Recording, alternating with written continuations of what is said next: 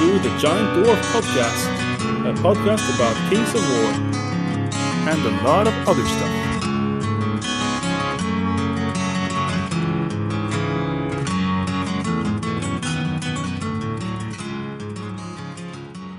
Hello everyone, and welcome to another episode of Giant Dwarf. I am Fred. I'm Lars, again. And we're back in the mansion. Jo, mansion. Yes. So, what do you say we just jump into the local news right away? Yeah. It is, of course, the most pressing on the agenda. Do you have to imagine a local scene again with that local square? I just re-listened to that and I was like, what the fuck is he talking about? Sitting on a park bench and... Yeah, because it's very local, you know. Yes, we are here on our park bench and ready to deliver you the local... There's old Mr. Henderson coming along. Town Square Oslo local news. Well, I guess the biggest thing for us is we've attended successfully the Kings of War or Kings of Spring tournament, which this weekend, which V-Dog 2 days hosted. ago. Yeah, this weekend that was just which was just done, and it was very cool in my opinion. Yeah, it was good to see. Fun. Great to see all the guys in the same room, sort of. And there was 12 players. I thought that was pretty good to be like almost June. I mean, we're practically into June. Yeah. And I've the recent most like over the last couple of years, I've actually had a policy to not arrange tournaments in late May and in the summer because they've been so I've said this tons of times, like people like to be outside and don't regularly attend tournaments. At least I've used to see like a mark. You can really feel a drop in attendance. But to get 12 players late May, I think was actually very nice. That's good. And it was really cool to get some games in. And the V-Dog got to make some house rules of his own. Yeah, he did. Yes. Not many. Not many. Two. But one or two. We are always supportive of the TO's power to create house rules. Yeah, they were not very. They were not impactful house rules necessarily. It was very situational. Yeah, should we mention what it was just while we're at it? I guess the only in-game rule which he had going on was that you count your unit strength as brutal versus individuals. Unless you're individual yourself, but then you don't have a. You say what? Unless you're Unless you're an individual yourself, but then you don't have any unit. Yeah, I guess you are a zero then. In that case, And I think the final ruling was that it's stacked with normal and brutal. Oh, really? Yeah, I think so. Yeah, why not? I guess. Okay. It might be a bit much, but okay, it's fine. In any case, we forgot that when we played our first game. Yes. Yeah. Because I didn't really. I don't know. We played it like we said in the battle report, which is out on YouTube now. It's on the YouTube channel. No spoilers. Giant Dwarf Podcast YouTube channel. Yep. I said in the start of the video that we jump started and played 3 days in advance or something, or maybe 4 days even. So we didn't even know that we were supposed to play Kill and Invade, which was a V-Dog special scenario. So we played Scavenge. And we did also kind of forget about the brutal against individuals. And Jens, he made me aware that you actually would have been more successful against my Revenant King, who most likely. Yeah. He would have routed on the first charge, I think. Yeah, because I think I just wavered him. Okay, so he would have gotten the inspiring then. Yeah, so he would have had a reroll. You might have routed him actually. But in our game it wasn't that. It wasn't that big of a deal. But I had one game which it actually mattered a lot. I got a horde into an individual and got that +3 on the like the roll to route, which actually helped a lot. But I'll get back to that game later. But Brutal is a very powerful rule as well. I like it very much. It's a very smooth rule, I think. It's a bit interesting to notice that, because when I had my previous Conquest event in January, I kind of had this rule, but my rule was like a one use only. Because I made these cards, so you can, like, once during your game you can say, haha, I play this card, and now my unit gets like brutal, unit strength brutal against your individual. Yeah. But I mean, now it was all the time like a blanket rule, which is many times more powerful.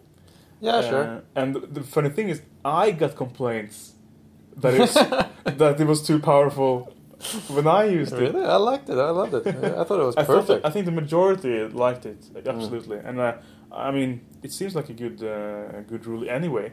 I'm just a bit confused because Vidar scaled it up to 11, and I don't know, couldn't see anyone reacting. Maybe I paved the way so well that he could just safely up the ante and say, you know that rule? Because you got actually complained during your Conquest, even though your rule was much one use only. Yeah. I don't know. I feel like individuals are in the game. I mean, I'm a big hater of individuals, and I would rather just see the individuals just removed from the game. Let's tick that box right away. Yeah. So we'll soon tick the dominate box. And, it's coming up. I like it. It's just I don't think I didn't charge that many individuals. I usually just ignore individuals, really. Yeah, because maybe you could ignore them, but most of the time you can't actually get to them at all. That's true. So that's a big problem. It's like even if you have this great ability to +3 when I catch you, it's the problem is to actually catch them sometimes. Yeah. But I guess if they just dance around you, you just ignore them. But the problem is when they can block a unit, they can on purpose move in front of a unit 1 inch apart and then hold a unit for several turns. I mean, that's the ridiculous part of individuals. Yeah, I know. Yeah, it's like one of the 3 problems with them, I guess. Yeah, it's one of the big Kings of War complaints. Which is why I had the other card, which was move through individual. Yeah, but with Brutal, at least you have much higher chance of just removing it in one turn. Yeah, which feels much better. Yeah, absolutely. And I understand that you can't. I mean, it would be too much to take that rule as well and say you can do that all the time, you know. So because there were no cards in action. I think Vidar wanted it in the rules pack. Yeah. If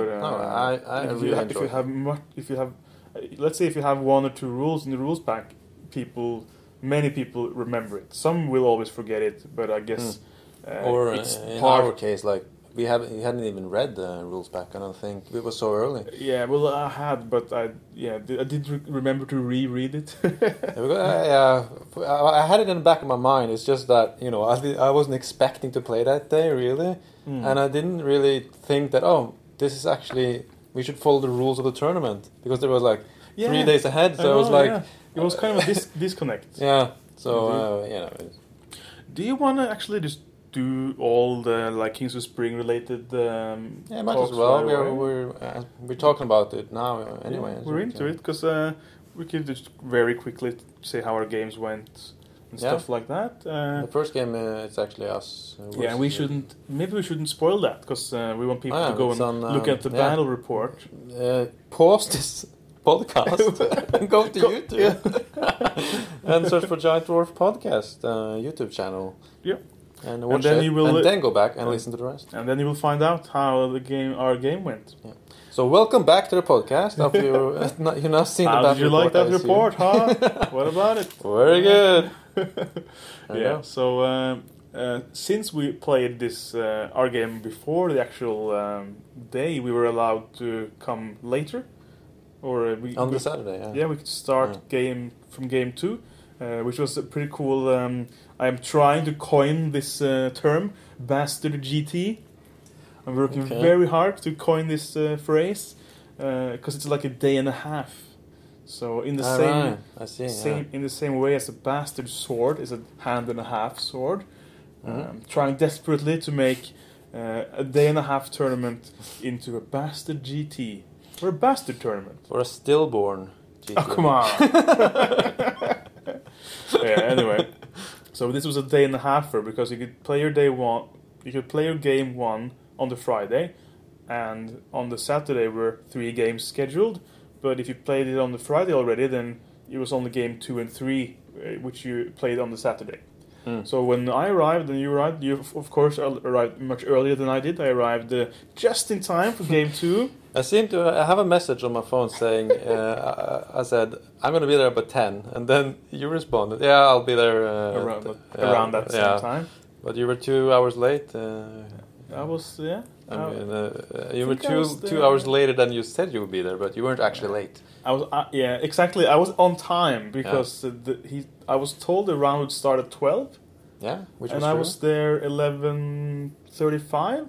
But I have this feeling that it started very quickly after I arrived. But maybe that's just my feeling because I got this feeling when I arrived, some were done, but most were not. And suddenly it was like, okay, game 2 starts now, and I felt like asking people like, did you get a break? Did you get a break? Because I felt like even I hadn't got a break, and I just arrived. You got the longest break. No, I'm pretty sure. I think it was like 3 to 12 when the pairing was done. Yeah, so that's probably right. It was pretty much on time. But the game started at 10, didn't it? Yeah. So 10 to 12, and just in my mind, then you needed a little break between. But of course, if everyone are done, then I guess there's no reason to. Just didn't really. But it's not my. It wasn't late anyway, so I don't know if it was a break. I can't remember. I was there and I just hung out for 2 hours, so I'm not sure. Yeah, okay. I didn't really notice. So game 2, and guess which scenario we were gonna play? It was Scavenge! Same as we had played in our game 1. Yeah. And the same as I had played twice last month, as mentioned in our preview. Cheating. You had practice. So this is my 4th game of Scavenge in 4 games. I think. Almost 4 days as well. Yeah. So, and I was paired up against Knut, which is a famous undead player on the Oslo scene. Previously ranked number 1 for a very long time. Yeah, top on the boards. Indeed. And it was a very tight game. I'm, of course, very the underdog in this matchup. Knut has this ability to win tournaments, and he doesn't change his list a lot because his list is just very good. That's good, and he plays it well. He plays it well, also, yes. And no, I was very tight. I had a bit of a. Basically, he was planning to flank me because he had a larger force, and he put his. He had a Soul Reaver cavalry and a big vampire on dragon, like the big new one from COC 19, I think. Yeah, biggest one. Like 12 attacks or something. Yes, exactly. He put those on like the extreme flank where I had nothing, because I tried to actually compact myself for once. I played on just 4 feet, and I left it 2 feet on the far flank just empty, because all the markers, the scavenge markers, were within those 4 feet. We didn't spread them out across the entire table. We kind of stacked them towards one side. Because you both have kind of small forces. Kind of, yeah. So it would benefit both to have. Yeah, but he put some heavy hitters on the flank. He was just going to kind of roll me up. But he failed a very simple nerve check. It wasn't. I think he needed like a 5. Maybe he needed a 4 to rout my burrowing worm, I believe it was. But it didn't get that. So my burrowing worm stopped his Revenant Cav, I believe it was, and his vampire, Greater Vampire, for a whole turn. And then they had to go again to kill him, and then he had like 40 damage or something. But then so he really died on the second try. But just holding those up for one turn just means I had time to focus all my forces on the rest of the table, and I was able to pick up more tokens than him simply, and by the end of the game, I just had more tokens. So and I think Knut is probably very used to just steamrolling things and then thinking about scenarios later in the game. Yeah, it might be. At least I had the same experience in my game versus him, but we can get to that later. I actually voted for him as most unlucky player because he had, I think he needed a 4 to rout that burrowing worm, which was crucial, and I think he needed a 4 or a 5 to rout the Soul Reaver infantry, and he failed that too in the same turn or the turn after. So almost like he needed Snake Eyes to not succeed. So in one of those, even he technically rolled 2 once, but he didn't need. That was still. He needed a 3 or something or a 4. But so I won that one. It was a very big land. Well, no, I mean I was gonna say landslide. I didn't mean landslide. It was like a shocker. It was an odds breaker. Because I've never beat like, Knut. The victor of the underdogs. Yeah, I've also very rarely played him because if it's a tournament, let's just say our paths diverge very quickly, whereas I will just either lose or float around mid-table. He will quickly rise to the top, so it's very rare for me to face him at all. He's never in my in my area. No, same for me. I never really, been in his league, so exactly. No, so everyone was very surprised, and I got some shocked responses when I said I had beaten Knut. Everyone was like, "What? Say what?" And people started saying that I shall be called Walkover Fred no more. Or, we might have to stop calling you Freebie Fred. And I was like, let's hold your horses for a little bit. This might be a fluke. It's probably a fluke. Well, anyway, that was my game too. My game too was versus one of the organizers actually, Thomas B.A. B.A. himself, and his list is that is dwarves with some Brotherhood allies with those flying knights in regiments, not too cheesy. Cool. It was a very close game. It was the thing is. He managed somehow because he had range on me on charging because my combat goblins on that flank mostly foot sluggers and they're quite quick trolls and mobies, but he has 20 charge with his with 3 things. He had like a captain on a Pegasus and then those 2 regiments of the Brotherhood flying knights. I heard him talk about it on the pairings podcast. It was like a battle group. So it was like a all flying battle group. Yeah, exactly. Yeah, that's really funny. So he managed to get sort of on the flank. He managed to charge 3 of my units simultaneously. Yes, and that's usually that's not a bad thing. It's just that he sort of I don't know. He didn't roll that well, and so he just they never died, and I was hoping for him to die. Oh, okay. Because I needed to. Then I had units behind, so I could charge him. Yeah, okay. So it was the sort of that flank did not go. It was very grindy. Yeah. And when he of course charges 3 things at the same time, then you're unable to. Yeah, to I couldn't maneuver properly. So I think I played quite well in that game. Actually, it was a close match overall. Yeah. But it was sluggish, and I just couldn't get enough points. I can't remember. I think he had ended up with 3 tokens, and I had ended up with 1. But I think I had picked up 2 of them. Can't remember. So, and we played blackjack, which we maybe forgot to mention. So, was it like? Did you get a 6 then instead of a 7? No, I'm pretty sure I got 7 actually. 7? So I might maybe just 1 difference, perhaps. Yeah, probably. Yeah, it was very close. And one thing about this whole tournament actually, there was no I had no game where I felt like one side had a lot of luck or unlucky. It was I felt like all the dice rolls were very exactly what you expected of them. Okay. Usually, I mean, there was some spiking here and there, but there's so few of them. Usually, I feel like some games, like, okay, I could never have won this because Oh yeah. you know, Okay. someone gets like 3 rolls in a row, where you know just devastates your your army.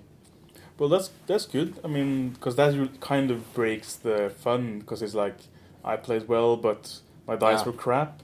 But if you can honestly say that the dice were fair this game, then I mean that's a great thing for the enjoyment of the game, I guess.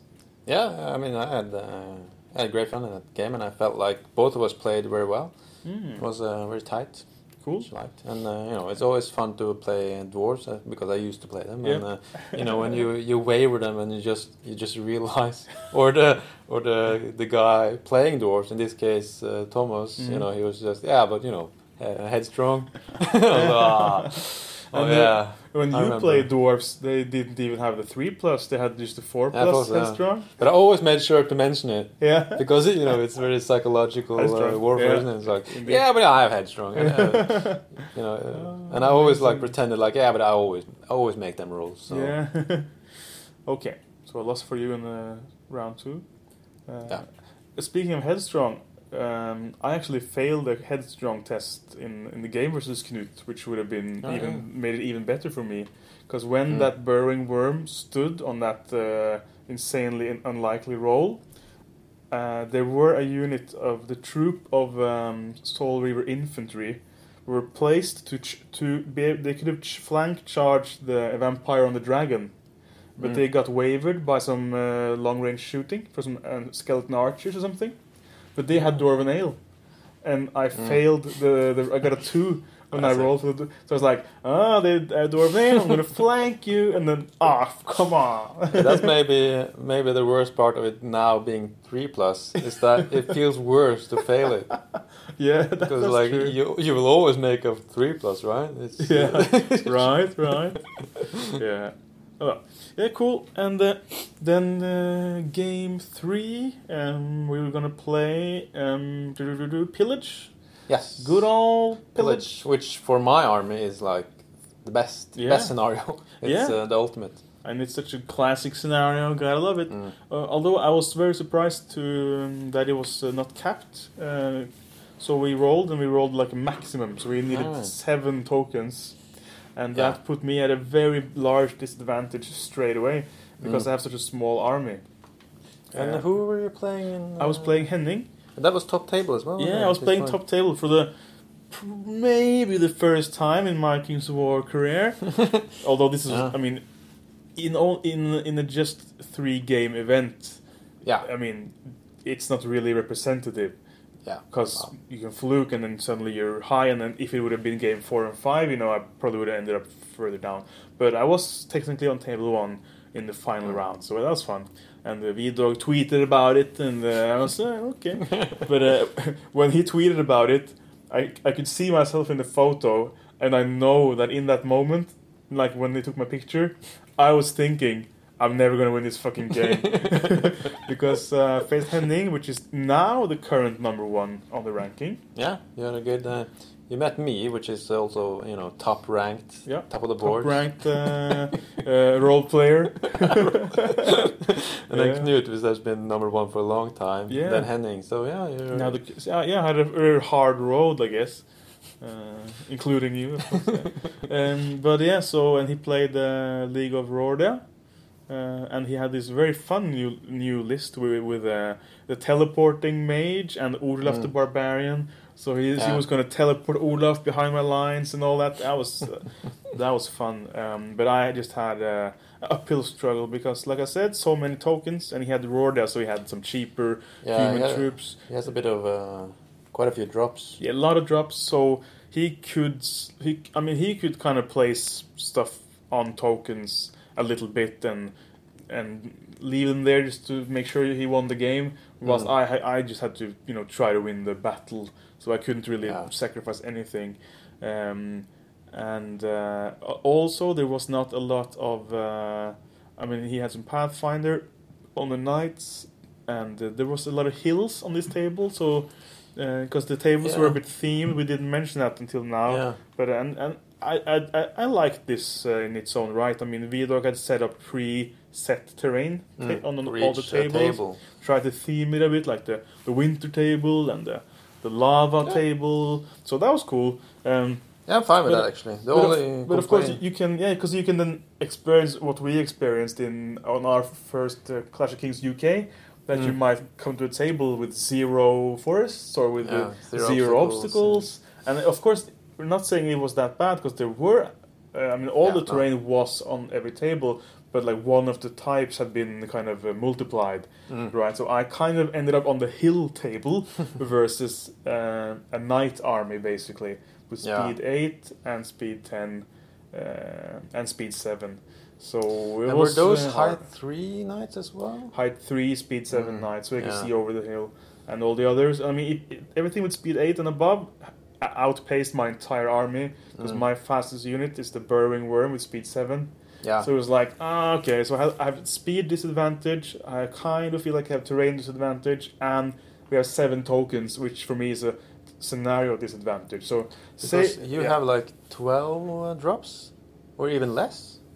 My number of drops, because you have a lot of in my head, maybe not more than 12. Yeah. Between 10 and 12, perhaps. Yeah. So yeah, it's difficult with 7 tokens then, even especially since he had at least 3 more drops than you. Yeah. And he had smaller shooting units as well. Yeah, I mean, he had 2 of those organ guns. Yeah, but he had some and some fast cav with bows. Yeah, so he can run up to tokens, stand on them, and shoot, which also is like a huge thing. With the riders he could do that, I guess. And he had a mage on Arrowlez, I think. He had a very cool model. It was like a beast mage with lots of birds on the base. Oh, yeah, he's been transported by birds. Yeah, exactly. And it looked, I mean, at first glance you would think it was an individual, but it was based on a proper like monster base, or I think it was a 50 by 50, like the large cavalry then, I guess, height 3. But that was really cool. And but yeah, my point was that model could score. So that mage had Blizzard, of course. Yeah. So he would stand on like the maximum range of Blizzard, like 30, 36 or something, and kind of just his plan was always to just he could fly a little bit around, but he was always going to fly back to that token. Yeah, exactly. And take that at the end, which he did. But it was a very good game overall, and I'm going to tell you, I'm saving something from my epic moment from this game. Actually, but it was fun, and I could tell you that Olaf, getting him teleported behind my lines, that was fun. I said to Thomas and VDog on the pre-tournament cast that I was actually hoping to face Henning, because I wanted to face the pain of a teleporting fighter hero, and that was cool. He wasn't. I mean, he was very disruptive, but I was actually able to kill him with my ghoul horde, which is when I needed my +3 on the nerve. Yeah, because brutal. When he teleported behind me, I turned my horde around. Yeah, I remember I saw that. I was walking by the table and I was like, what is going on there? Classic Fred. But if you glance at it, like what you can see is that my horde of ghouls is in the forest, turned with his back to the approaching knight regiments. Yeah. I think there were like 2 knight regiments and dragon, like the ancient Arrowlez. But the thing is, none of them were on range. At least the knights weren't. Maybe the Arrowlez, I can't really recall. But the knights were outside of 16. So I thought, I'm going to turn him around, because he can't charge me this turn. Yeah. And then I was able to rear charge doesn't matter, but I charged Olaf and got into melee with him before he actually could get the rest of his stuff really in my face. So it worked. I killed Olaf with the ghouls, but he did Olaf killed my Lich King, and he really damaged my Revenant King, I think. And of course, with the Blizzard, or was that the main goal of the Blizzard guy? The Blizzwiz? Yeah, no. Blizzard, my Rev King got really hurt by the Hex spell, actually. Ah, yeah. Because he hexed him, and I tried for a spell. I'm gonna I'm gonna say this for later because that's my big moment. Right. But anyway, it was a good game. It was fun and very tight, very tactical. But I was not surprised to lose the game in the end. And I got bumped down to 4th place, which I share, I believe, with Björn. Shared 4th place. Yeah, but it's 4th. So. Yeah, it was good. I mean, I haven't been that close to the top 3 since top Invasion nice. 2016. The last time I got a 3rd place, and that's the highest I've had before this. So. The only time I was on the top table was against the former champion himself, William. Yep, I can recall. I played dwarves back then. That's how I felt this time. I think I said to you, this reminds me of that time you faced William on table 1 in the final round and just got stomped. With my all infantry dwarfs as well. Yeah. You know, I had already started mine self-nerfing. Yeah, and he had his super duper undead list. With the Revenant Cav...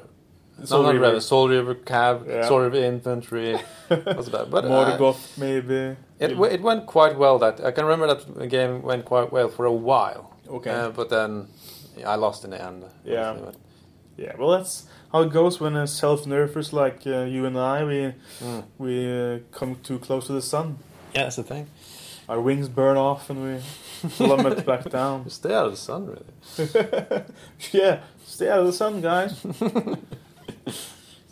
Come into the shady cave of the self-nerf instead of hanging out in the sun all day. Why do you want to do that? Just RP. You get sunburn, skin cancer. You don't want that. Okay. The whole point of self-nerf is to have an excuse, isn't it? To not play good. So. Or an excuse when you don't play good. So when you play good, you're on the top table, you suddenly have so much responsibility. Oh.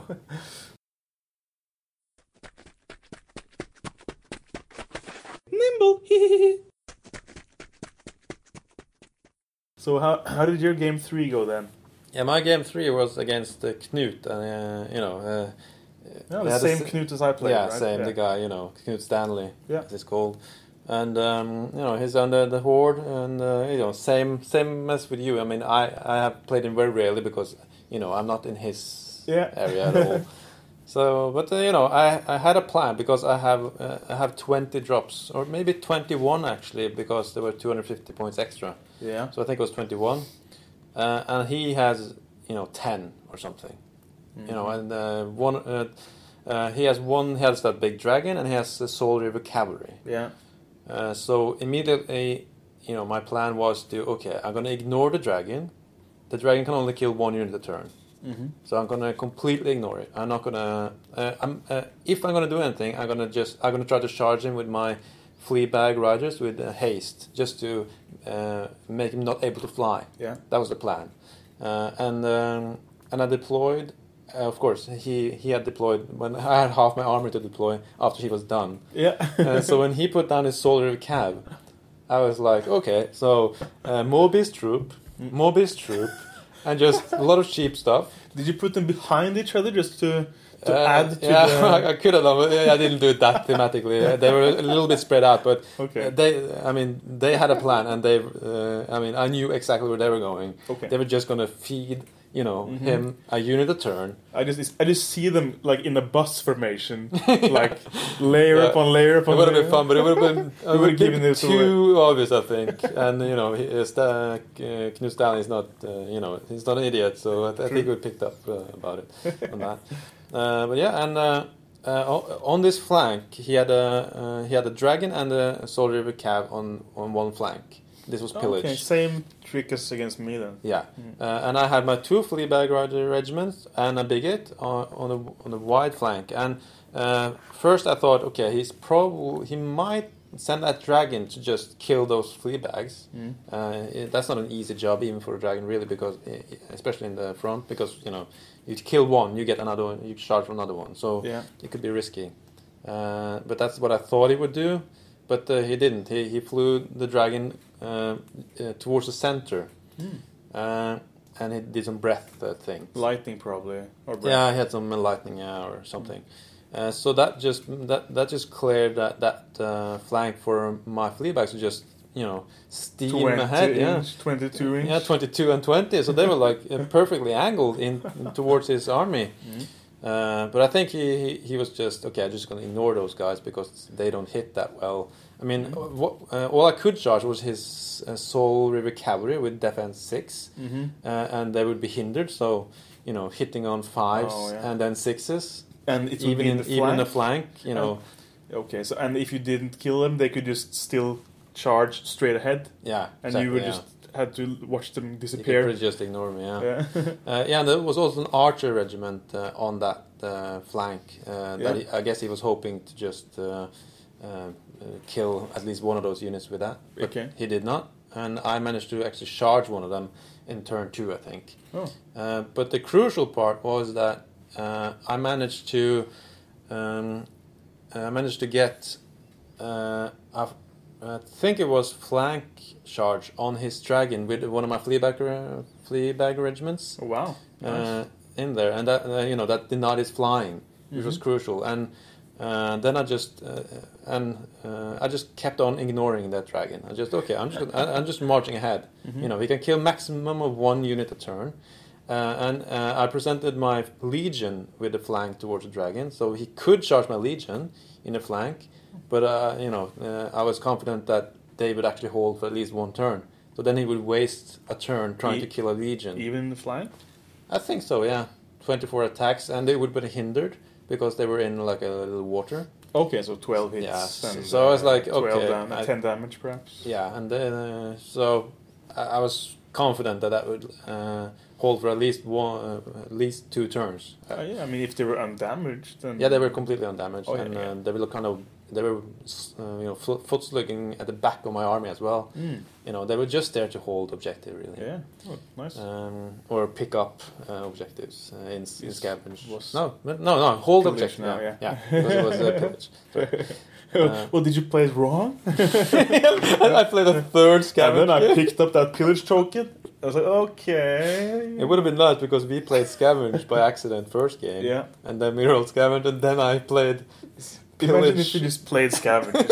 I don't want to play this pillage stuff. I just play scavenge. Oh, sorry, I interrupted you though. Were you? Yeah, I'm reading my notes, so that's actually fine. Okay. So I just kept ignoring that dragon, but it was very important that I think I actually scored 1 wound with that Fleabag regiment on the dragon. Just actually. The one. Yeah, so it was tight because they were hindered. They had to charge over obstacle. Lose that 1 thunderous. Yeah, 1 thunderous gone and hitting on 5s. Yeah. That was probably the most important charge I did that game, really. Yeah, nice. Because he was then approaching your front of your army. And you took away his fly, so you had to just charge something that was right in front of him? Next turn he could have flown behind my army. Yeah, exactly. Or another... and since he didn't have a fly, all he could charge then was, some Morbius troops or, a regiment of rabble. Because you were pretty close. Yeah, all of the cheap ones were on that flank pretty much. Just, nice. Steamrolling for the Soul River Cavalry. That was their job.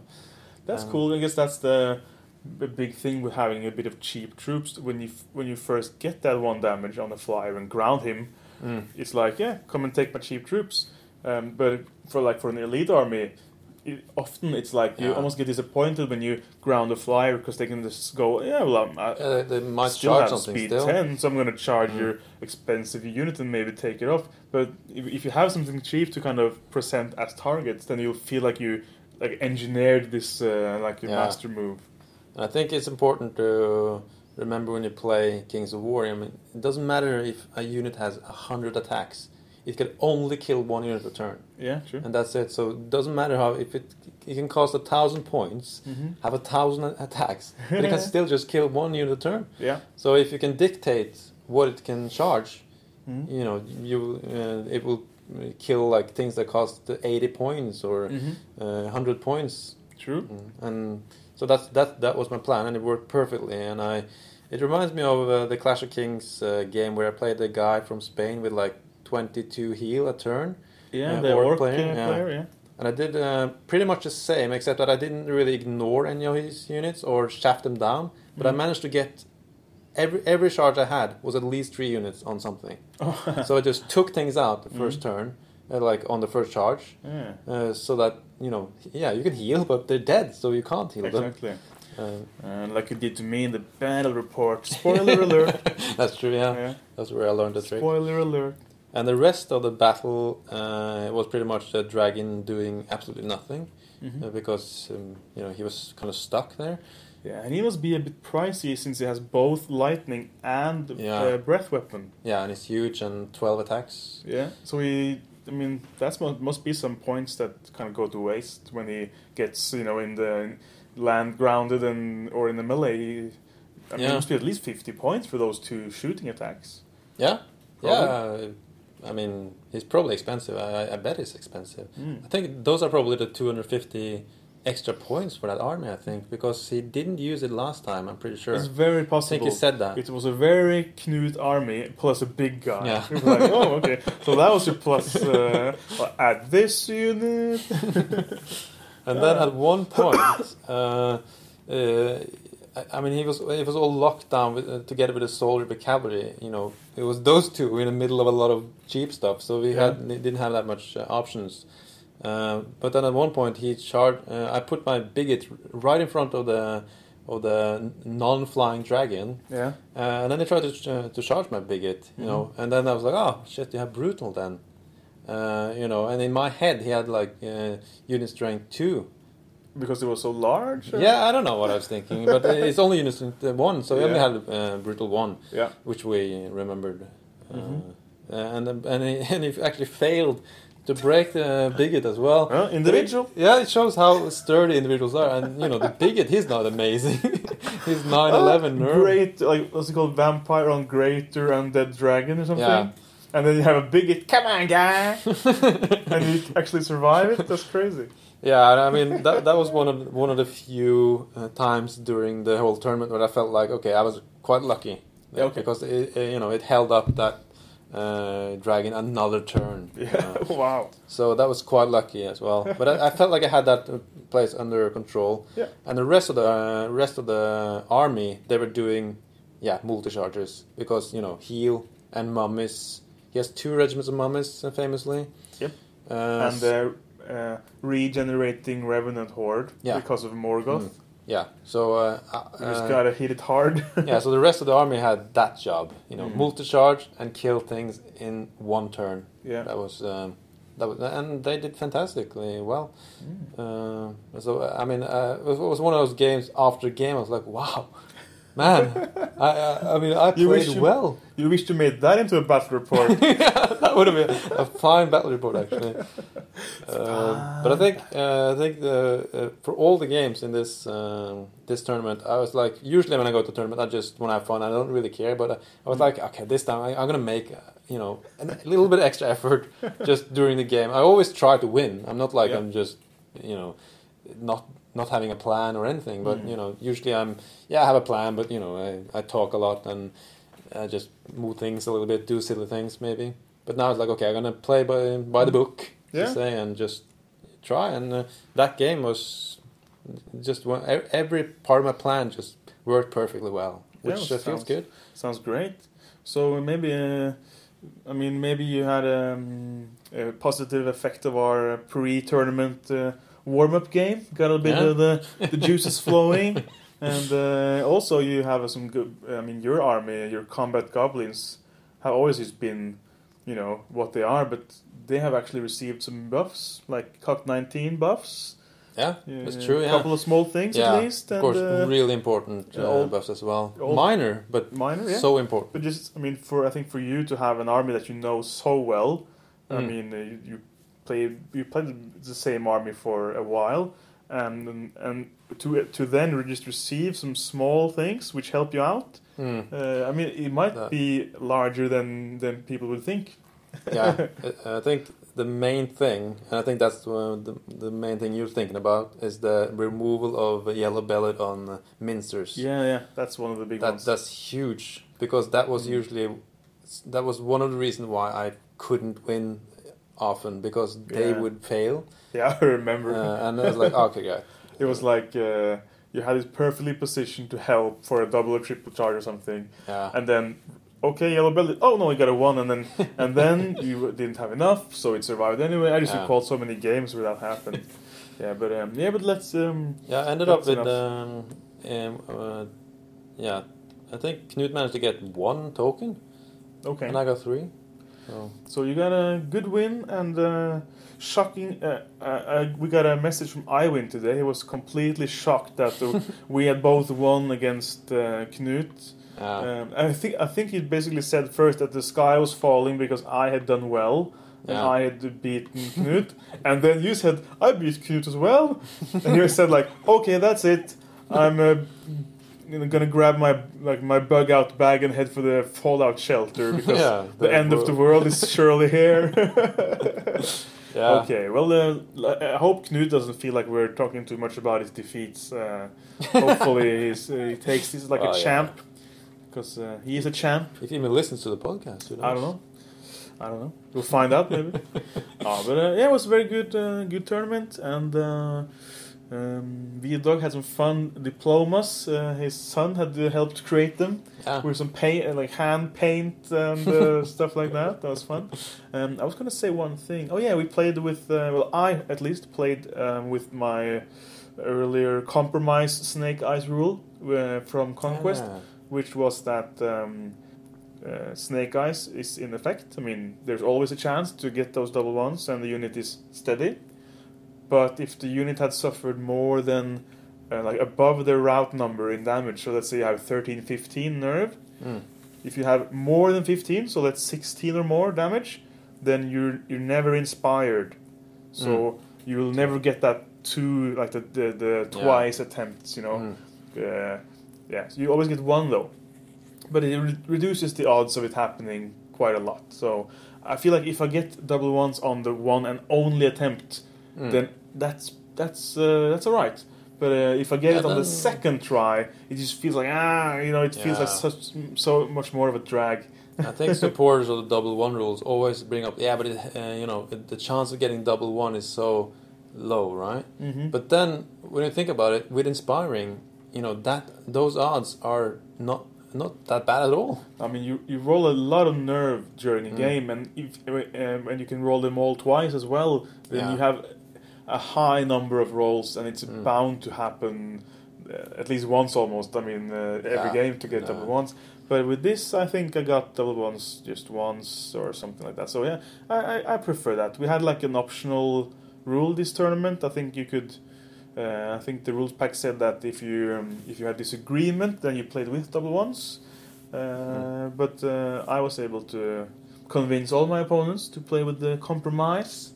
Actually, against Knut, we played without it completely. Okay, I think Knut is a fan of take it out completely. But I was able to play with him like with the compromise. He would never argue on it. But both me and Knut were like, we don't like the double 1 rule anyway. Yeah, so I know. It's even though it's very disadvantaged for me because my command goblins, they would benefit from double 1 usually. Yeah, absolutely. So but I like the compromise rule. Then at least we don't take it completely out of the scene, sort of. Yeah. And the role playing guys, Eirik and Martin and those guys will feel like they're brave fighting men, will always have a chance for that last stand. It's quite fun, isn't it? Most people that have actually tried to play without double 1 end up never playing with double 1 again. That's true, but usually the more competitive guys though, like Eivind, Knut. Yeah, that's true. Yeah. So we got to cater a bit for the guys who play Kingdoms of Men. I think it's fine that we have if we disagree, we follow the book. And if you both agree, then you play without or with a compromise rule. Yeah, it's fine. And then in the future, when Mantic removes the double 1 rule, we can say but if we disagree, we play with a book. Indeed. Yeah. Anything else from that tournament? You won the most forgiving opponent award. Yeah, which means that. What does it mean? What does it mean? I guess it means accepting takebacks. I suppose, that you never denied people stuff. Yeah. I forgot to move my guy. Is that okay? And I think I don't know if I'm famous for it, but I always let people like do region, in my turn and stuff if they forget, because I think it's silly not to. And, and I hope they will do the same for me, because I misremember things as well. Yeah. Of course, you have to draw the line at movement or stuff that, you can't do that again in the opponent's turn. But if someone wants to do a take back, then I'm fine with it. I mean, there must be a line somewhere, of course. Yeah. Yeah. But maybe you are famous for this, Lars. When you walk down the street, people are like, "Oh my God, it's Lars! He's so forgiving." I must remember to thank you. Yeah. No. So that's cool. And Tor André won the most unlucky player award. And me and Björn, we shared apparently the most correct player award. But you got the diploma? No, Björn got the diploma. Okay. I don't have it, at least. You took the photo. Yeah, if I got it, then I've lost it. I think Björn got it. Yeah, I think it was only one, so yeah. Yeah. I think you agreed. And there were some lottery prizes, which was cool. I actually won a box of salamanders, which is nice. Yeah, that's true. Yeah. And your brother Christian, he's... looks like I'm actually going to sell them on to a guy. Fair enough. So to a salamander collector here in Oslo. Oh. We'll have more use of them than I, because my brother has enough models. Really, he doesn't really. He needs more time to play. He doesn't really play, so it's true. Anyway, I tried to do a little bit of work during this event. I had my work phone with the YouTube app, and I did some recording of video snippets during the games. I was playing those. It was like, okay, set it up, press record, and play a round or two of my game, and then leave my clock running. I have to run over, stop the recording, publish the recording. So I used my own time to run and record and stop recording and juggle that whilst playing. It was I never timed out, so it went fine. But the recordings I watched them all afterwards. Really? Yeah. That's cool. I like them. It's like 5 minutes here, 10 minutes there. Yeah, and some were a bit shorter than I would have preferred, because I ran out of memory a couple of times, and some were much longer than necessary. For instance, the one where you just see the overview is 20 minutes long, and then you see the same. I mean, there's not that much going on. No, at that distance, there is literally nothing going on. But the thing is, I just forgot about it, and then that was the overview of the whole gaming room. Yeah. So it wasn't just one table. Either. So I started it, was happy. I was happy it was running, and then maybe 3 game rounds later, I was like, oh shit, the camera! And then I had to go and it had actually stopped itself because it ran out of memory space again. So we just stopped the footage. So it would have probably gone on for 40 minutes if I don't think I could have published it if it was 40 minutes of nothing. But I hope some people look at that. I did, of course, do a little review myself when I published it, and it was cool just because you hear people talking, you hear game chatter going on. Yeah, especially if you know Norwegian. Yeah, of course, it's... for if you don't understand the region, you can look at the picture. I mean, you do see the battle line and some units being moved. It's not like, you can't use it for a battle report. You probably can't even understand what's going on half the time. But it's just... I think because I watched some, and it's only turn 4 and 5 or something. It's but I can see I can get the outline of what has happened. It's just a little like a slice of life from Kings of Spring. It would be exciting to have turn 4, 5, and 6 in a game. Just if I was the TO next time, obviously we have more time. Yeah, I probably would have tried to do even more. And you can monitor more as well. Yeah, exactly. For example, you had my game against Thomas BA, and all the fighting was actually taking place outside. Or the camera didn't catch. It was below the picture. Yeah, exactly. So we were commenting live streaming Fred.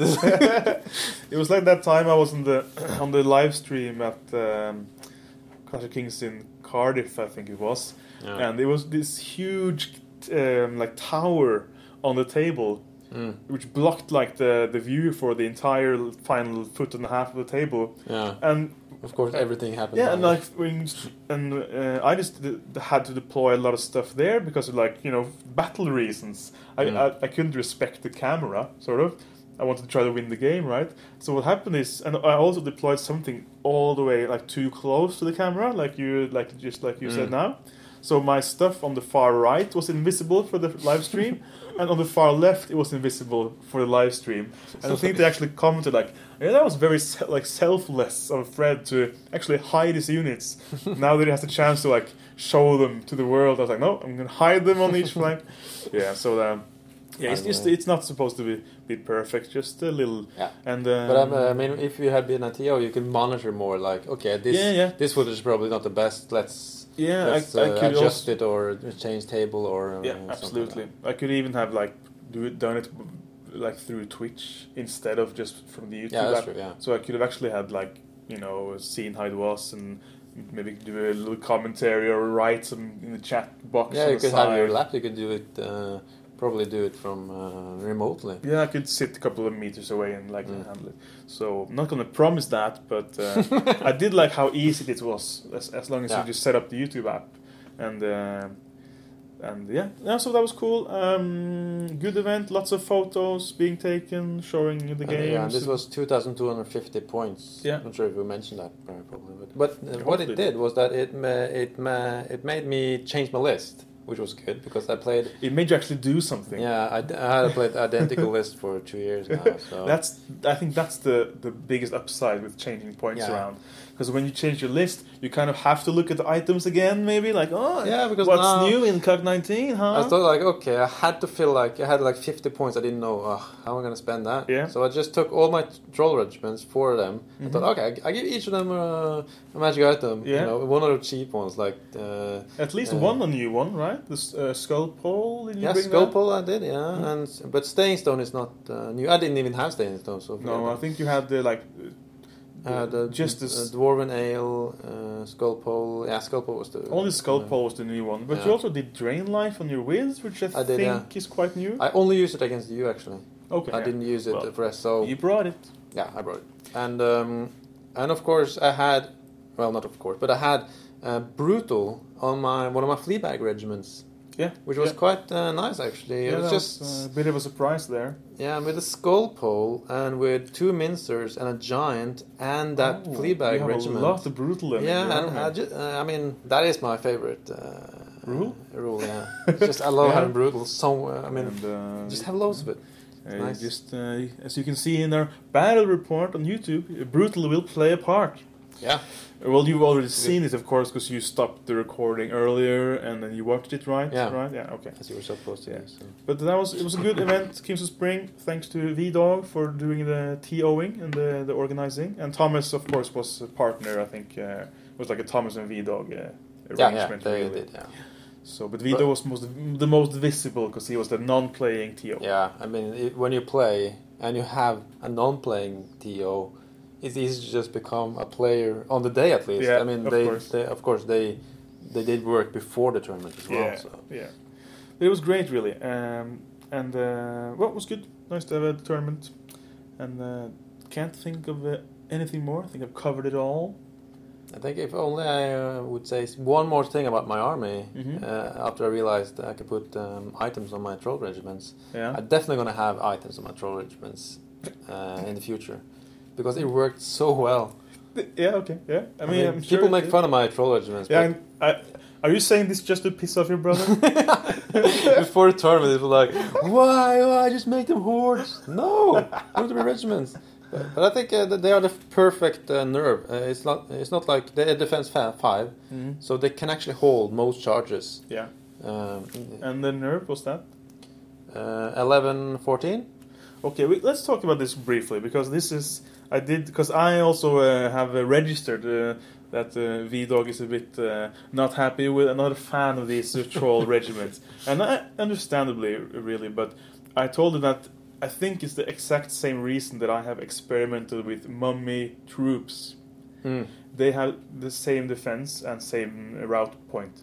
Yeah. So defense 5 and they route on a 14, which means they might get routed if they get double charged. I mean, well, let's say if they get double charged, they probably are dead, right? Yeah. But let's say if they get just single charged, then it's kind of a coin flip. Yeah, that's the thing. I mean, they might route. Yeah. But you're not guaranteed. No, and what I said to Vida, which was my kind of theory, like let's say it's a coin flip, but if they actually survive, they were so cheap that you have now lost the point game, sort of, in that particular melee. Like the tempo has changed so that if they didn't die, they can strike back, and they were cheap enough to allow you to buy another thing over here. That could flank charge. For instance. So it's that gray area of most players will try to stay away from that gray area. They will prefer units that are so large they're almost guaranteed to survive. You know, like hordes typically, because they're like, they'll survive anything. But it's a bit exciting to try for that gray area unit, which might very well survive, but it's far from guaranteed. If they die, oh well, they were relatively cheap. If they survive, however, you're like on top, sort of. Yeah, and even if they're wayward, at least with my list, it's but then there's still there. Yeah, then the enemy unit is stuck there. Yeah, and that's what I love, because then I can multi-charge. I have something in reserve, or I have some flankers or something. Yeah, it's kind of a gambler's list though, because you could, in theory, let's say, because you have 4 regiments of trolls now, right? You could, in theory, have them all die in the same turn. Yeah, if I don't play correctly. Yeah. Yeah, well, let's say you're unlucky on all those 4 melees. It could happen. Yeah, right? it can happen, but why would I let 4 units charge my 4 trolls when I have other stuff that can screen for let's them? say not at the same time. Let's say each time they get into melee, you lose the coin flip. What's this? The proverbial coin flip. And then you'll feel bad, like, oh, maybe I should have had hordes. But you can also have that every time they get into melee, you kind of win the coin flip, and they just survive, and maybe they're wavered, but they're still there, and then you feel like you're a genius. Yeah. Because you spent minimum resources to secure their position, whilst most other players would go for the horde to be sure, whilst you saved a lot of points just doing it with a regiment, sort of. It's just a fun gray area. It's only for self-nerfers, probably, this this way of thinking. Yeah, or maybe that's like, maybe I'm ahead of the curve, who knows? Probably. I mean, it's not stupid, it's just a bit risky. Yeah. But you have to, I mean, you sometimes have to risk stuff and be lucky to win, you know? It's like in poker, you have to go all in at least once if you're going to win a poker round. I think usually, if you compare it to a horde, you know, one regiment is not, their nerve is not that bad compared to it, really. No, exactly. I mean, the differences are small enough that you could, with defense 5 and regen, you could, like mummies have like defense 5 regen and fearless, which is then that's of course even better. That's even better, yeah. But but you feel silly when you lose a troop of mummies. It's like, yeah. But you know, what's the cost of a regiment of trolls? I think it's 125 or something. Okay, troop of mummies I think is 140. Yeah, it might be 130 for the regiment. I'm not quite sure actually. No. I can't remember. No, but that's cool. So let's wrap up the Kings of Spring segment. We took a long time, but it was the most current and the most local. But this is a Kings of War podcast after all, isn't it? Absolutely. So I don't think anything we have said for the last 30 minutes has not been irrelevant. No, it's been a good. It feels also very nice to bring the listeners a tournament review with games. We actually played games, and you know, we can talk about them. And I have, like I said, I have epic moments also from these games. Which there's more. Yes, so more will come. Don't I worry. Guess my epic moment was the bigot being charged by a dragon. I spoiled my guess. Okay, that's fine. That's fine.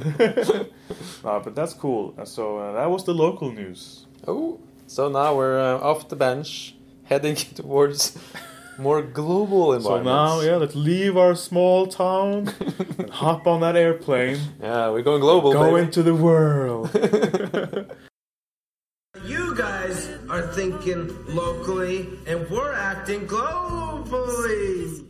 It's global. I found my passport. It was We fun. got the passports ready to go. There will be global news after all. We're going global. Yeah, it's not. It's actually almost local.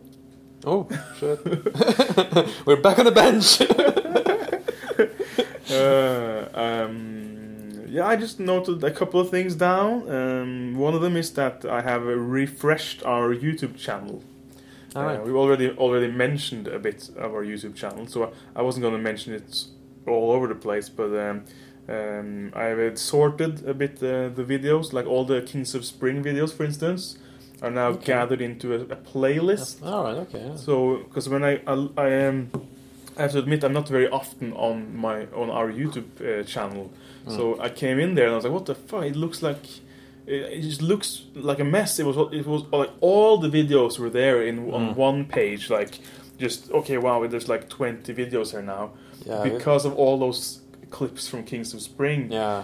And I was And like, something from Conquest as well. exactly, and I felt like those are not really important because they were supposed to be like almost like a live feed, was kind of what I was going for. But now they're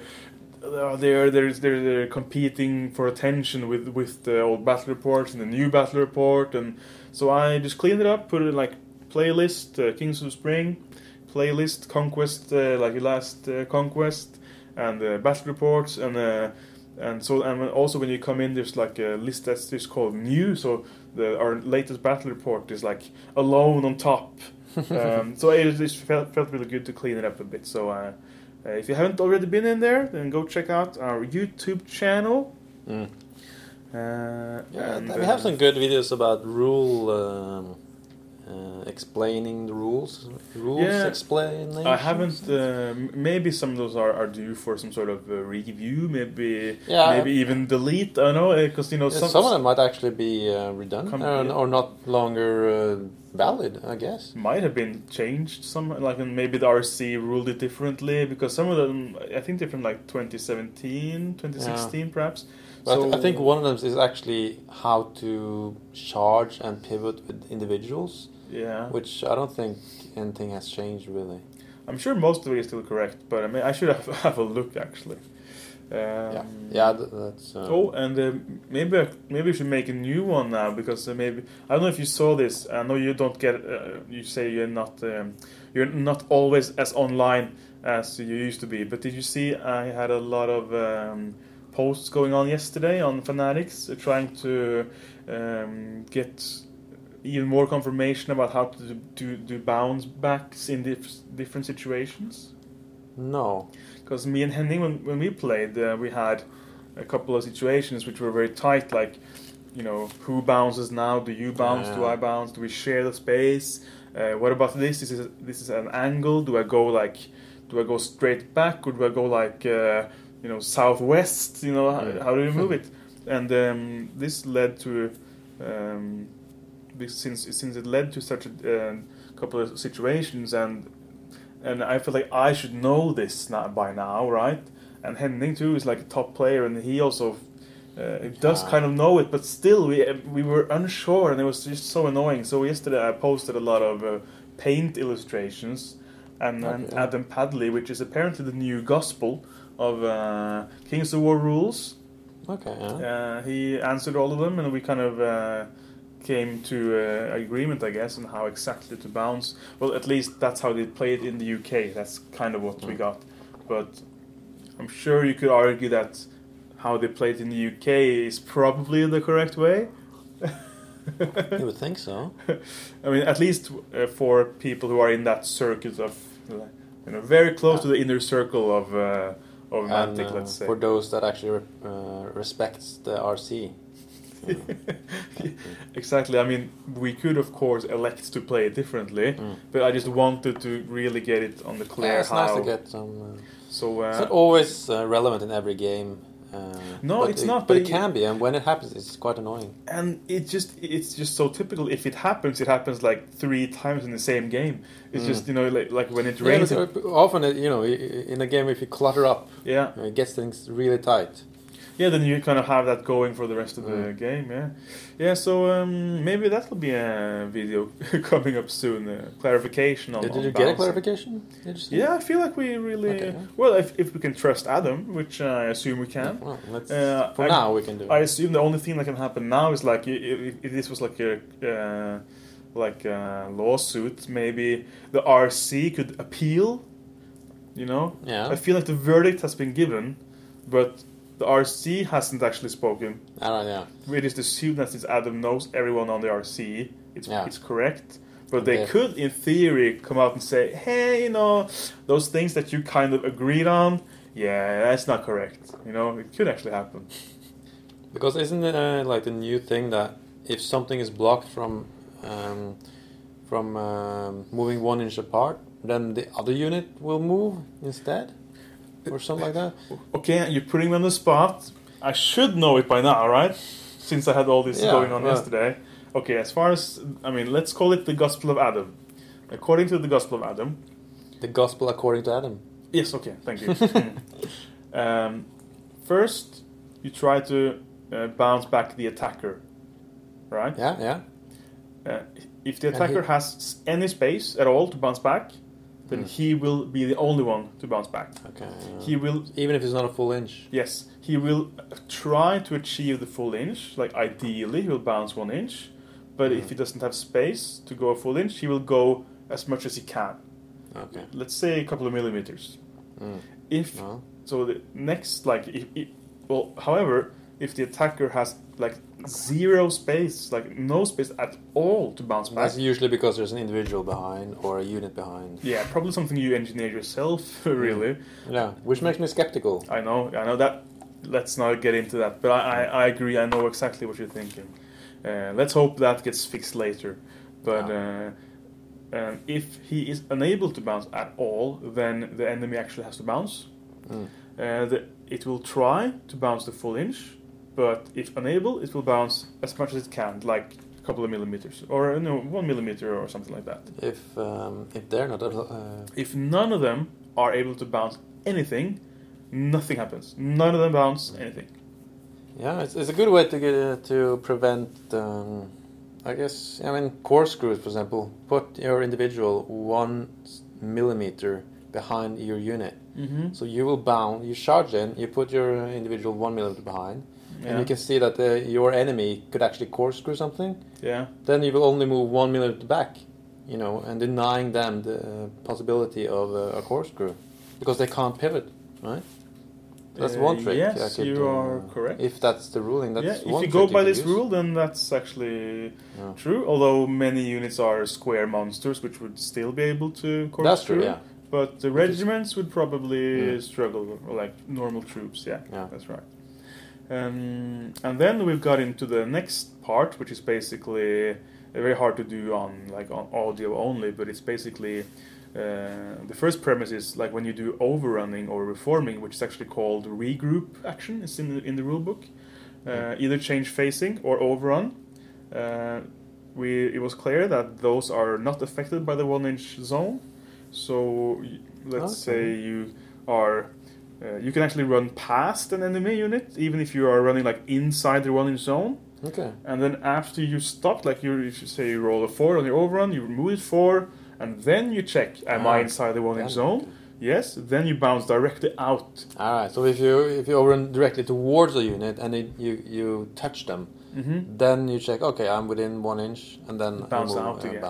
Yeah, and if you're coming from the direct front, like we also said, then it's almost just as well to stop on the 1 inch. Yeah, you wouldn't actually do that close and then jump if back. It's any sort of angle, it will matter, because then you will actually run into the zone, and you won't bounce straight backwards again. You will bounce out the shortest distance, which would be at the same perpendicular angle as the unit you are close to.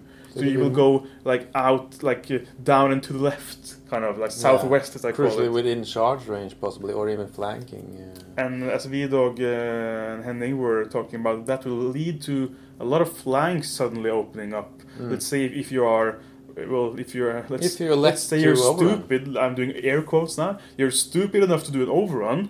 Oh, well, you rolled too high, and then you bounce out at an angle, and oops, you just presented your flank because you were, too ballsy. You shouldn't have overrun if you didn't want to risk giving your flank. To be fair, that will only be in a situation where you would not hit something on the way. Yeah, so. Well, often the hitting part doesn't really matter. Because you don't get a new melee anyway, unless it was after an individual. Yeah, but I mean, you can... No, but I mean, you will check if... I mean, let's say you have the option now to overrun a unit. Yeah. And you can check if that overrun... Let's say, okay, what if I roll 6 inches? You can check if I roll 6 inches, I will go past that unit. Yeah. And possibly get flanked later. Yeah. So... The better option then would be to not overrun, right? Yeah, sure. But if you were angled, and you can check this as well, yeah, before you roll, but that overrun would actually take me into contact with that unit and then bounce backwards. Yeah. Right, and then you wouldn't have a flank presented. Probably not. From that unit you just touched. So you will be able to check before you roll. Anyway, yeah. So it's not a blind roll. I mean, as long as you agree how it works, then you can, of course, you can see what's going to happen to a certain degree, at least. I guess the danger is if one person has a different understanding of how it works and then roll which is how it is now, isn't it? Yeah. I mean, when I said that this is how it works, I just got shouted down the other day, because no one agreed with me, Yeah. And I'm unable to prove it because this is far from being on print in the rulebook. Yeah, it's true. So yeah. Oh well. I guess it's one of those things you have to agree before the game, I suppose. But, you don't want that list to grow. Then you have a problem. Yeah, and this is maybe the worst thing to have happening in a game with disagreement because it's so important most of the time. And the last thing is, let's say if you kill a unit and you do a change facing, if you then change the facing so that when you end your rotation, you're actually within 1 inch from an enemy unit, then also you have to bounce 1 inch perpendicular out from that unit. So, like Adam said, but then you can choose to pivot differently then, to not bounce out, But you can also choose to pivot into someone, and then in a gamey way, you could actually end up in a better spot than you were. Yeah, I mean, the chance of that being probably rare. But I can, a very good player might actually use that to some sort of the advantage. But I'm just going to pivot into their 1 inch spacing. Yeah. And then, pop out and then maybe be... Yeah, you're right. I mean, you could... of course there are worries that you bounce suddenly into terrain that you weren't into beforehand, on and off, tokens. And you know what I thought? This is actually... this is kind of a result of the ruling that the RC made about flyers and individuals. I don't know if you were on top of this, but they ruled that you could declare that your individual is completely touching the back of a unit. And because actually in the rules it says you can never actually touch your own units either. I mean, you have to be it has to be some space, even if it's less. Let's say a millimeter. Let's say you have to be just to pick a number really. You have to always be 1 millimeter apart from your own units and 1 inch apart from your enemy units. That's the core rules. But that means a flyer could always charge an individual behind an enemy unit because let's see how this was. Because the individual aligns to the charger, and since they now rule its pick up in place, and there is a theoretical millimeter there, an infinitely small amount. There's an infinitely small angle you could be on to hit at like a 0.05 degree angle, because there is a millimeter behind there. You can't just say, no, there's no space, because there has to be space. Per the rules, there has to be 1 millimeter space. Then you have to actually move the flyer in, pivot, connect the corner, because the corner is exposed because of that millimeter. Then you pick up the individual and place it, and then you align. So to stop that, they said, okay, we'll allow individuals to just declare that they are now touching. But that's what makes the problem now, because now you can declare it to be touching, and then when it's time to bounce out, no, I can't bounce because I just declared my individual is touching, so now you bounce out. Before, this wouldn't be a problem then, because you just said, oh, well, there's always a millimeter, right? So you would bounce back that 1 millimeter between you and your unit. Even if that individual was actually flush or all the way up. Because by the rules, exactly. There's not a millimeter, but there should be. There's supposed to be, right? So, so that's, we're actually seeing a bit of a cascade effect now from that. Interesting. Well, let's hope it's not too much of a slippery slope, and we just in 1 year, Kings of War is just no rules,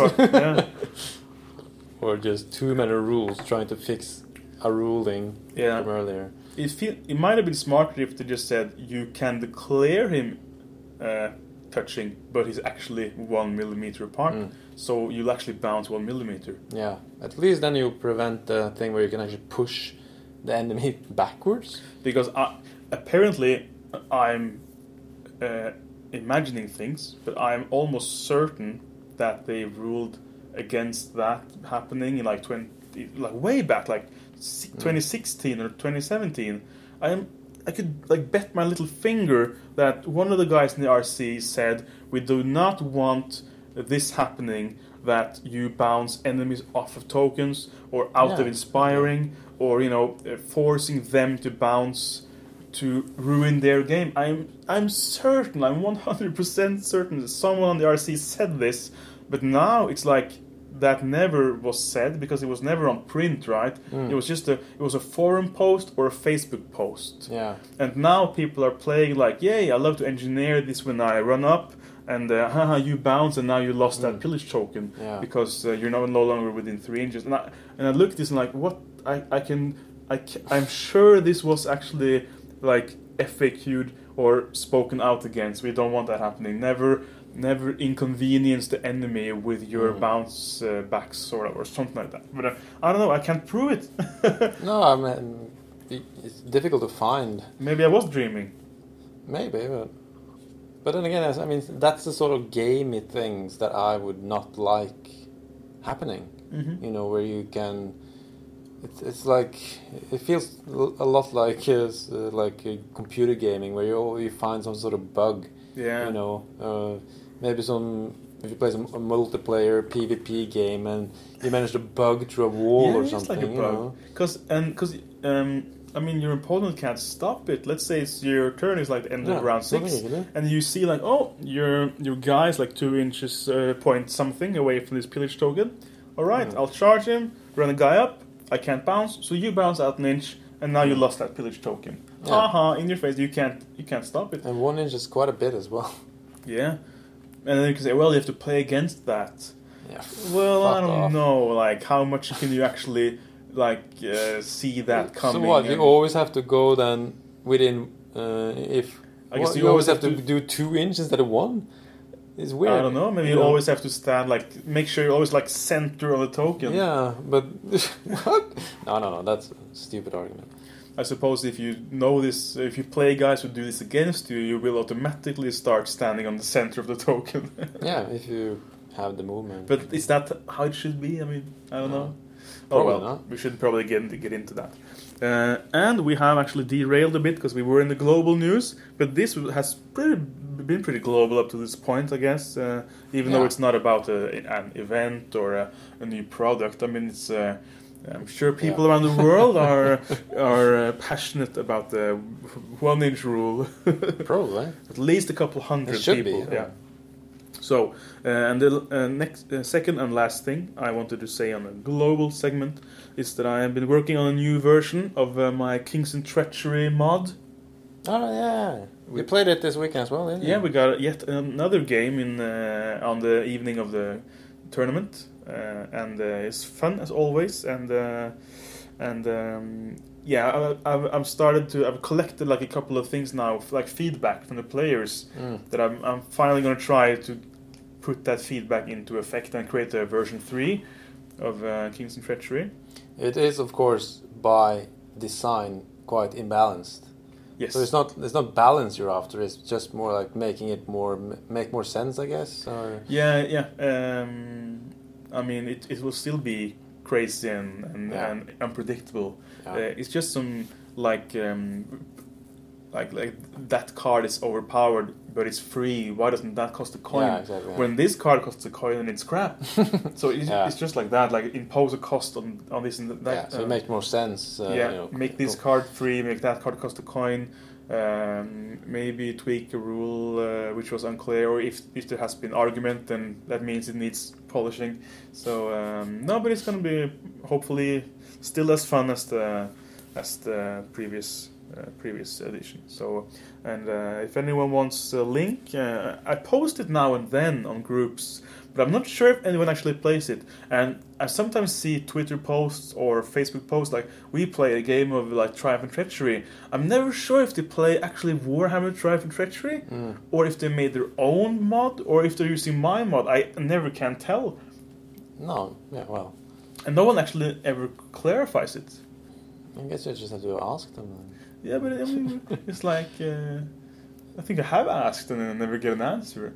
Maybe just everyone around the world has made their own Kings and Treachery, and that's fine, I guess. Yeah, sure. But I think my version is the best, and you should try it. Where can they find it though, if they wanted to look for it? That's a good point. I'm sure I posted it in our Facebook group, like Giant Dwarf Podcast Facebook group. Yeah. Most likely it's in there. I will definitely post a new link when I finish the new edition. What we should make on the Giant Dwarf Podcast group wall is to have like a sticky post with just links to things, I guess. I don't think we had that. Yeah, good point. We used to have it, but it was posted by my previous Facebook user. All right, yeah. So I deleted it. I might have reposted it, but anyway, if it's there, we'll post a link also into the Kings and Treachery. It's just a link to the Google Docs, really. Yeah. And yeah, check it out. Try it out. It's been fun. Word is spreading. People are now spectating our games. We had like 2 spectators last time we played. So it's and people are asking to come to Oslo just to play. I mean, I'm not kidding. I've yet to play it actually. Oh my god! Yeah. You gotta join in the action. And that was all I had for global news.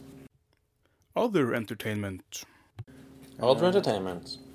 Do you have a couple of things for that? I wasn't sure if this was the right segment for it, but we discussed it earlier. I watched some. What's his name? Andy 2D6. Andy 2D6. His YouTube channel. Andy Ransom. Yeah, his YouTube battle reports. Yeah, which sometimes quite cool actually. He has like still photos. He takes photos from actual games, sometimes from tournaments. So he has mostly from tournaments, I think. He seems to be a pretty steady some are practice games for tournament, and then usually there's like 2 practice games, battle reports games. I mean. And then the actual tournament for which he practiced comes like at 1 hour and 30-minute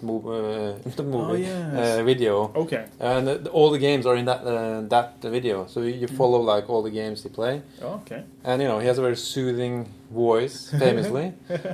I think he says that he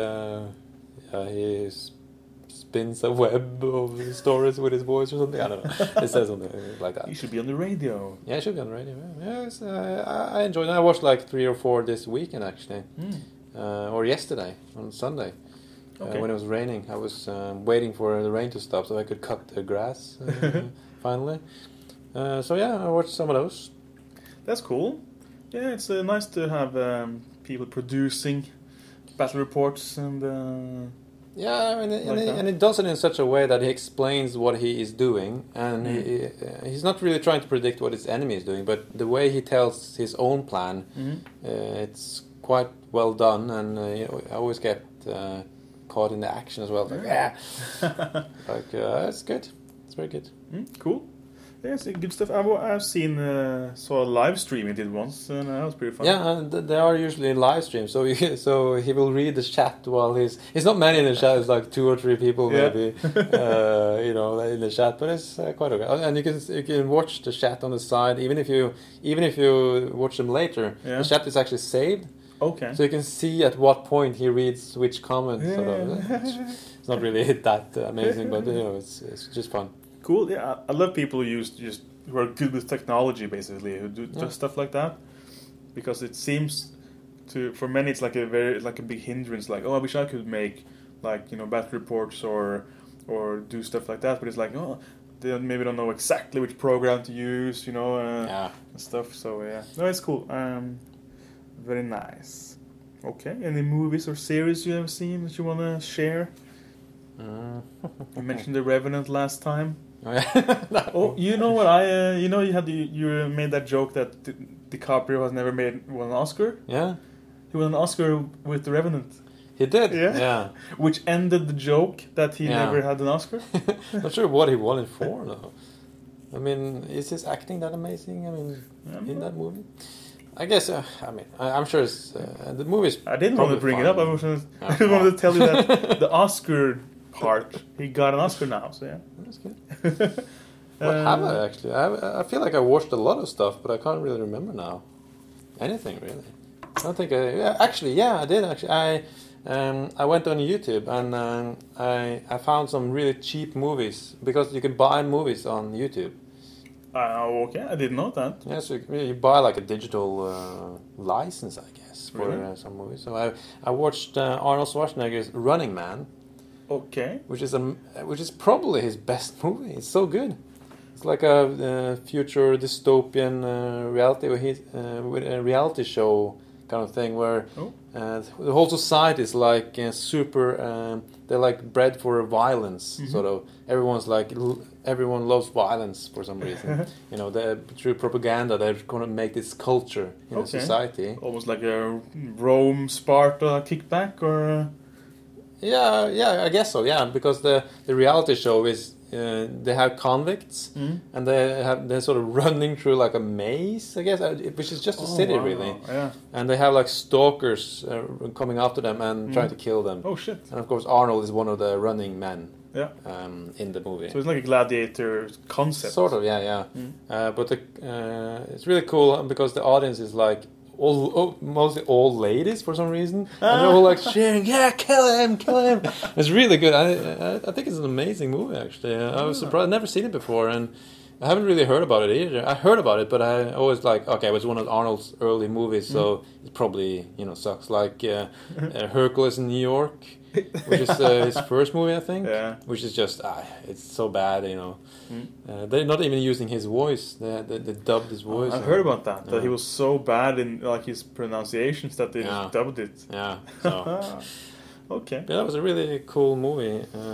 Interesting choice. Yeah. There was something I wanted to say about that movie actually. What was it? Oh. Maybe it'll come to you later. Oh yeah. It's sort of, if you've seen Demolition Man. So, in Demolition Man, society have become so peaceful that they don't even know what violence is anymore, right? That's right. But here's the opposite, which I thought was a funny, kind of fun comparison. Well, maybe I'll watch it sometime. Yeah, sure. I've rewatched the Turtles movie. Which one? The first one. Wait a minute, the one from the 90s or? No, the first of the new ones. The new ones, okay. Yeah. Well, I think that was fun to mention after yours, because yours that was like movie snob Lars again, kind of. And then movie scrap, modern movie, bottom ladder. Fred comes along. I watched the Turtles movie with Megan Fox again. I rewatched it. Oh man! Why did you watch that? Was it just on Netflix or something? Yeah, it was free. It was on Netflix, and I recall because I watched the first one once, and then I watched the second one once, and I just remember that the second one was worse. I didn't really like the second one. Was that with Krang, the second one? Yeah, because I think I've seen both actually. and I remember thinking that I just wished watched the first one again, because that was the best one, at least in my mind. So now I finally had the chance to review it again, and yeah, it was alright. It just has some. I mean, I was raised on turtles. Yeah, I mean, it's just so. I mean, when I saw that movie, not the worst movie. I couldn't not press play. I'll just have this sort of. I can't shake my fandom of turtles. I kind of forget which one it is, but they hunt for these monsters. In the plot, is that Splinter gets like taken by Shredder. Yeah. And they're gonna and Shredder's gonna spread this sort of like canister of mutagen over the city or something. And, okay, I've not seen this then. And they fight at the top of the radio tower. All right, yeah. I haven't actually seen it then. Really? Okay. And they have this really epic scene where there's this convoy of cars on the mountains, and they kind of tip. The cars kind of go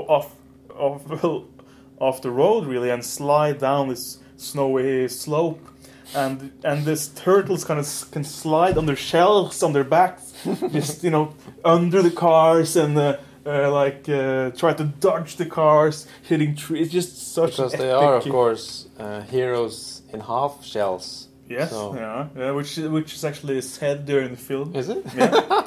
And Donatello does this epic thing where he takes his staff against the rock, and then a jeep or something comes, and then the staff it just bends, and then it just catapults the jeep, just flips the jeep up and over them. How would that work? It's so intense, that scene. That scene is so good. I always seen it. I always like rewind and see it again.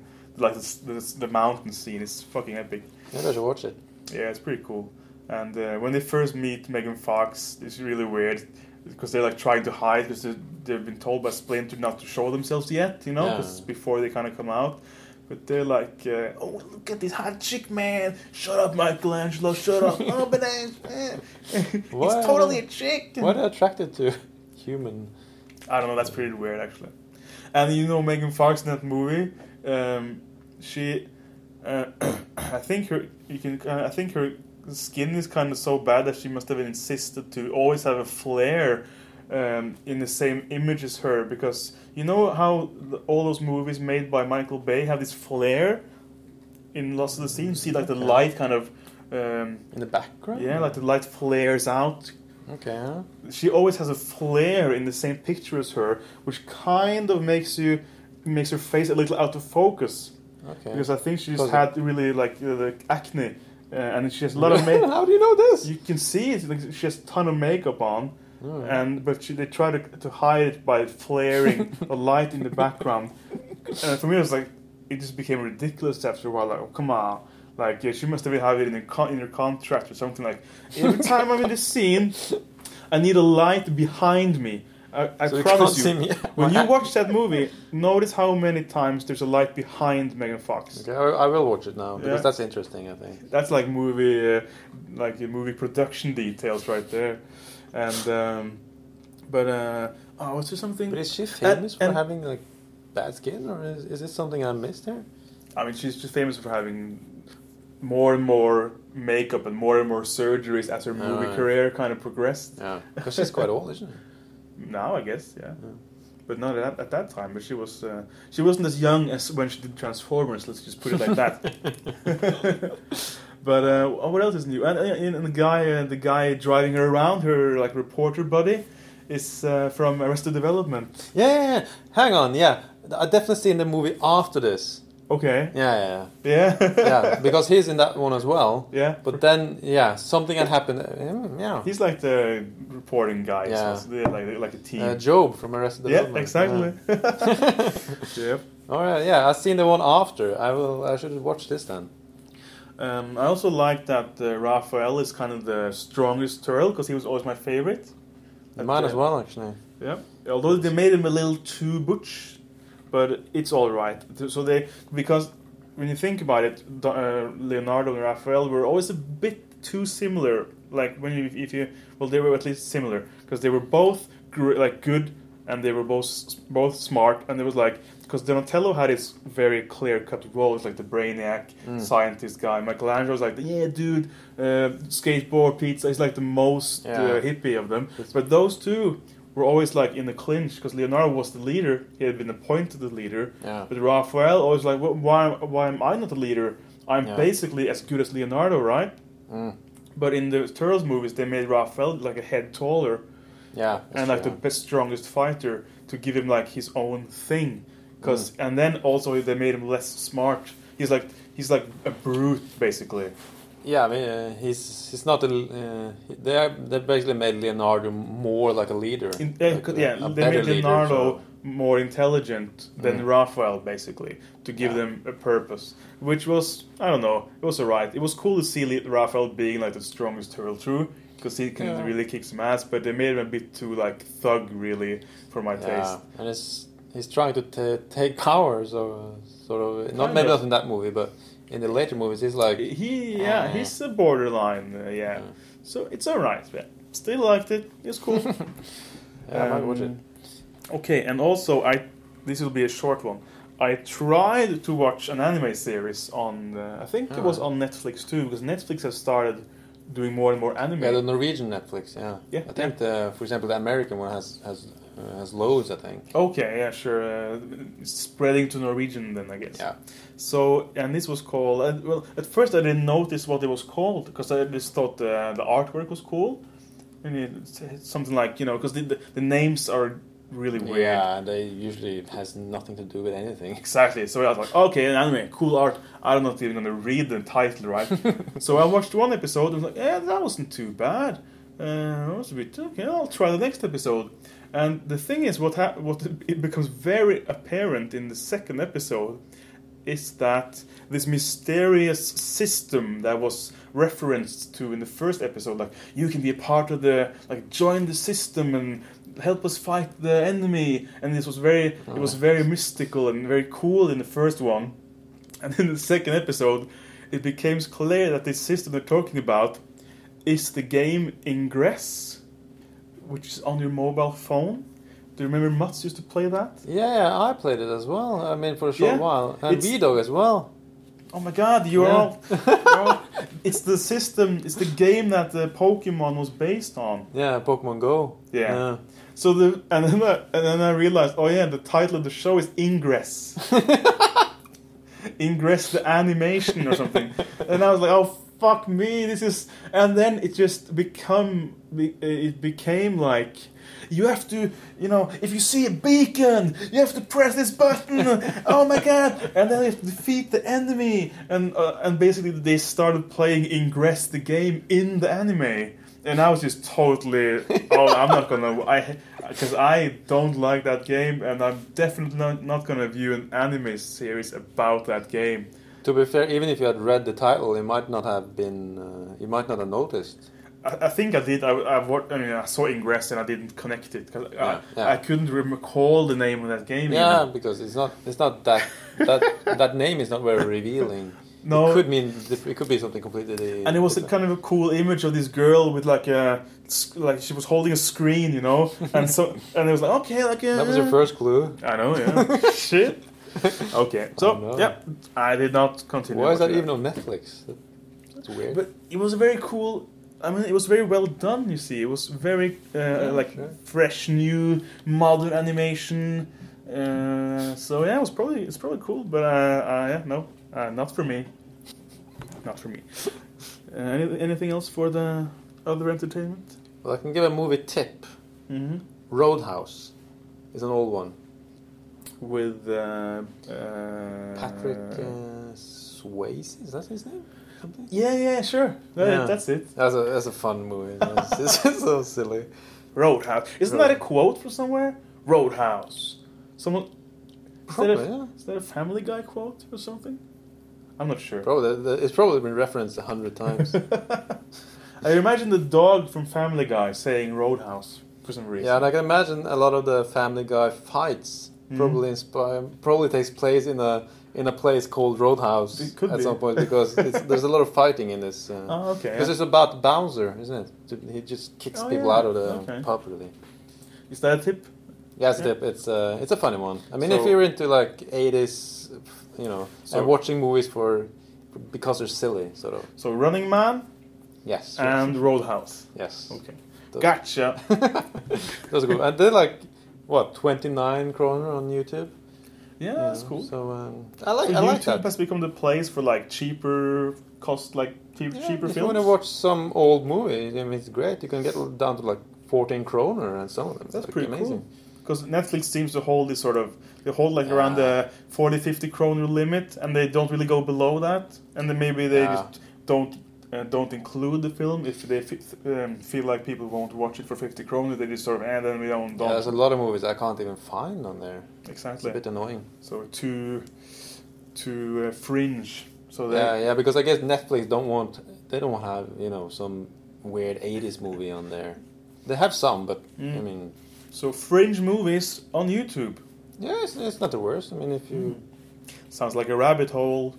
yeah, I mean, don't buy 100 movies. Don't dive too deep. Yeah, but if you have a movie, sometimes I seen a movie when I was a kid, and I really want to see it. And usually those movies are 70s, 80s, Yeah. or even 90s. And then I go there and it's like, oh, they have it. And That rings a bell for me too. Like, probably a lot of. yeah, Biodome and stuff like that. Ooh, Probably. do they have it? They most likely have it. Maybe yeah. they have the entire Polish Shore catalog. Oh, God. Buy the Polish Shore collection on YouTube for 50 kroner. Ah, amazing. Yeah. Well, if you could get that for 50 kroner, YouTube, Maybe I'd they have probably a never-ending story on there.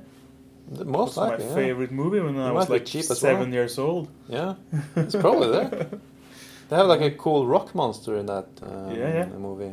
Flying dragon, flying hairy dragon, and the rock Yeah. monster, and And that was the an poor epic shit. horse that dies in the oh, swamp. that's too soon, man. Too soon. Push it real good. Right, so maybe it's time for the dwarf fact segment. Dwarf fact, yeah. Actually, because of that episode a couple of episodes ago, Yeah. I was almost caught down in the dwarf archives. Yeah. They have upped their security a bit. Oh no. So what I thought was I put on my hood, my hood and cape, I suppose, and I had to smuggle myself out of the dwarf realm to find other source of information. Really? for my Instead dwarf of the facts. archive? Yeah, I had to abandon the archive for now until it cools down and just stay low for a bit. So I found my way into the human realms. Maybe Basilea or something. Okay. Well, are you Or one of the kingdoms. Are you under like an invisibility cloak at all times, or are you just freely entering? No. This was just my hood. Oh, yeah. I put on I like just a hobbit. assumed it was your invisibility cloak. So naked No. and all that. This was it was just a normal cloak. I put a hood on so I wouldn't be recognized. So I see. just in case, you never know. In case they see like, that's that famous dwarf scholar. That guy who was sneaking into the archives. They wouldn't like that. So I found my way into the archives of the Basileans. Okay. And This would be refreshing. yeah, and I found an old text of a dwarf. Of course, all the other texts I was uninterested in. But it tells of a dwarf who saves a city from a city that was ruled by a tyrant goat mayor. Wow. Yeah, for some reason this goat had been elected mayor in this town. He was a goat mayor. Okay. A human town, right? In Basilea. Yeah, human town. Yeah. So he was a tyrant goat mayor. So, but then this dwarf came along and he saved this town, and he was hailed a hero for chasing that goat tyrant out of town. But yeah, Wow. it was a good one. I felt like it was a happy story about dwarf adventurer. Just just as me, I left the dwarven realm. Trying to find other pasture. So he became a hero after this? Yeah, it was here. Yeah, in that town anyway. Yeah. Wow. That seems a bit lucky to. It seems like a quite easy climb to like heroism. Well, you don't know how bad this goat was. I don't know how large or how angry the goat might be. That's true, but still I have this image that everyone was they had this exaggerated respect for the goat, perhaps. Yeah, he had a lot of power. But the dwarf came and he might maybe he saw the goat for what it really was. Yeah. Then he just sort of fuck off, fucking goat, and just shoved him out, and then everyone's like, yay, he had the courage to push the goat. You don't push the goat. Everyone knows that. You never push the goat. Yeah, I mean, maybe this authority that the goat had was, it was divine granted authority. Yeah, something like that. And then when someone started pushing, the buttons, that authority just, people realized, oh, it's just a goat. Come on. Which the dwarf, of course, knew because, dwarves are down to earth guys. Yeah, I mean, the story tells, elevates him to be a hero, but maybe he just walked into town, tripped over the goat or something, and then people just realized, oh, it's just a goat. It can't defend itself, really. He tripped over the goat, and he was not struck down by lightning instantly. Yeah, and then they tried to touch the goat, and they were not. They were also not struck instantly by lightning. And then the goat realized, and he just fled. He was like, "I'm fucked. I'm out of here." Yeah, that's a pretty likely. It seems to.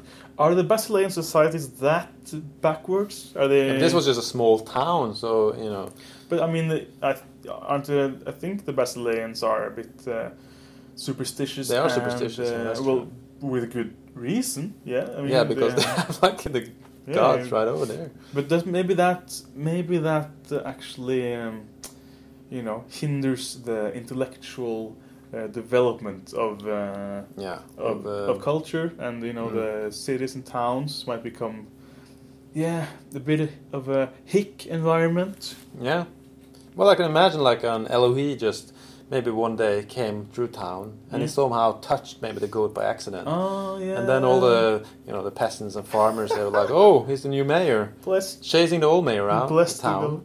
And then just seating the goat on the mayor's chair, or putting like that's the mayor's sash on the goat, just ripping it off the old mayor, taking his top hat and his monocle, and there you go. You have the goat mayor. This reminds me of something which happened in Crusader Kings, with a couple of months ago, in one of your games. Did I? You said that you had a horse or something that you made. Yeah. Maybe you can tell them. Maybe you can just rail off. I don't think I said it on the podcast. I don't think so. Yeah, because my current ruler in Crusader Kings, he went insane. So he elected his horse, Glitterhoof, as one of the council members. Of course, kicking off one of the current members, pissing him off. Yeah. And then, but I was playing as what do you call it? German. Holy Roman Empire? No. I was pagan. Or pagan. So when you're a pagan, you can just take someone and just give them away as slaves, for example, or concubines. Concubine, yeah. And the Glitterhoof is actually female. So what I realized is that I was like, oh fuck, I have like a useless Glitterhoof on the council now, because he only has one in all abilities, just one, because it's a horse. Oh, yeah, of course. Or she is just a horse. Yeah. So I was a bit annoyed. And then I realized, like, hang on a minute, I can give him away I can give her away as a concubine. To another king, or what? Yeah, so I went to the Saxon king, which was the most powerful neighbor I had, and I offered him Glitterhoof as his concubine. So getting rid of Glitterhoof from a council, which was the main objective, but also making the Saxon king happy because he got a concubine. I guess either not realizing the concubine was a horse, or liking it. I don't know. Maybe we found something out about the Saxon king there. But yeah, it was kind of funny. It's one of those things in Crusader Kings. They haven't thought everything through, obviously. And did you later check up and Glitterhoof was still there in the court or something? Yeah, he was still a concubine. Yeah. Yeah. I never, because I heard rumors that Glitterhoof can sometimes get babies. Okay. But I'm not sure if I can't remember if he actually got. But they will be human kids. What the I'm fuck? pretty sure. Yeah. Okay. Glitterhoof. What a wonderful name for a horse. Yeah. Yeah, that one just reminded me of that. Which is also a good story. Yeah, it's pretty good. One of the Crusader Kings moments. Cool. Yeah. Well, that's right. Does this dwarf... is this a guy who will be a recurring tale of this traveling dwarf? No, I think. Or is this the only fact right now of this particular character? Well, if I ever find a story of him again, I will tell it. Maybe he'll go around liberating cities. Yeah, maybe he's like liberating town from goat mayors. From evil animals. Those Alright. animals taking power. Okay, cool. That was it for the dwarf fact. And Crusader Kings 2 fact. Fuck me, I'm a dwarf. Rightio. Time for the next Lars segment. Next Lars segment, which is of course the 1 minute D&D. Yay! So, do you remember anything that happened? I do. I remember that I finally broke... No, I didn't break down the door because it was actually open. But you smashed the ice. Yeah, it was closed. I mean, it was unable to be opened before Billiam crushed the ice and was teleported back. And I came in, I opened the door, and I grabbed like a torch, which was conveniently already lit from the wall. And I had a look around. It was pretty dark, and there was like ice covering the floor and up the walls pretty much. Yeah, and along the hallway is like sets of armor. That's sides. right. Yeah. And you're starting to suspect, based on all the ice, that this must be some sort of frost wizard. Yeah. Or sorceress, possibly. You're not even sure if it's a female or a male. So. And there's a staircase going upwards. Is that how it is? Or Yes. is it like... No, the staircase is going... It's a spiral staircase upwards, yeah. Yeah, Which that's is, the only way to It's go? covered in ice, yeah. Yeah, there's no choice of path? No. Okay. No, you're being... what do you call it? A railroad? Yeah. Okay. Yeah.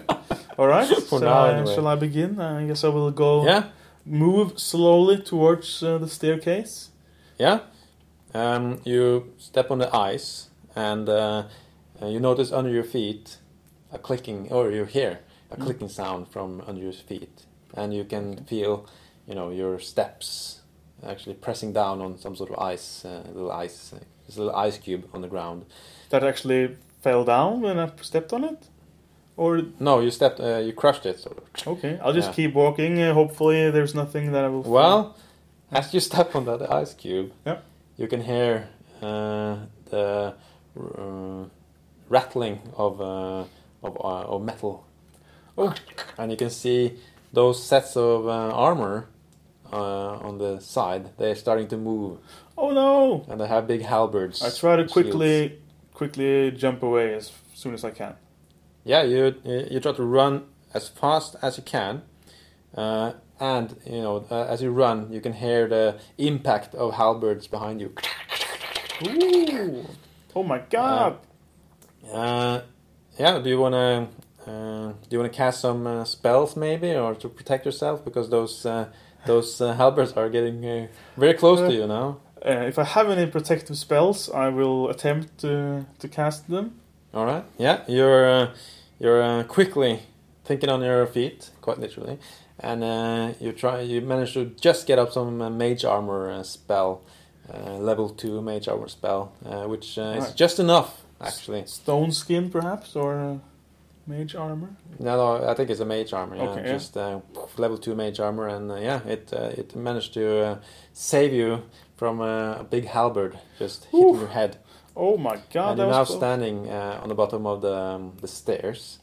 So apparently someone wants me to not come up these stairs, because this was way more guarded than I thought they would be. Yeah. Well, I guess I'll check the armor for loot.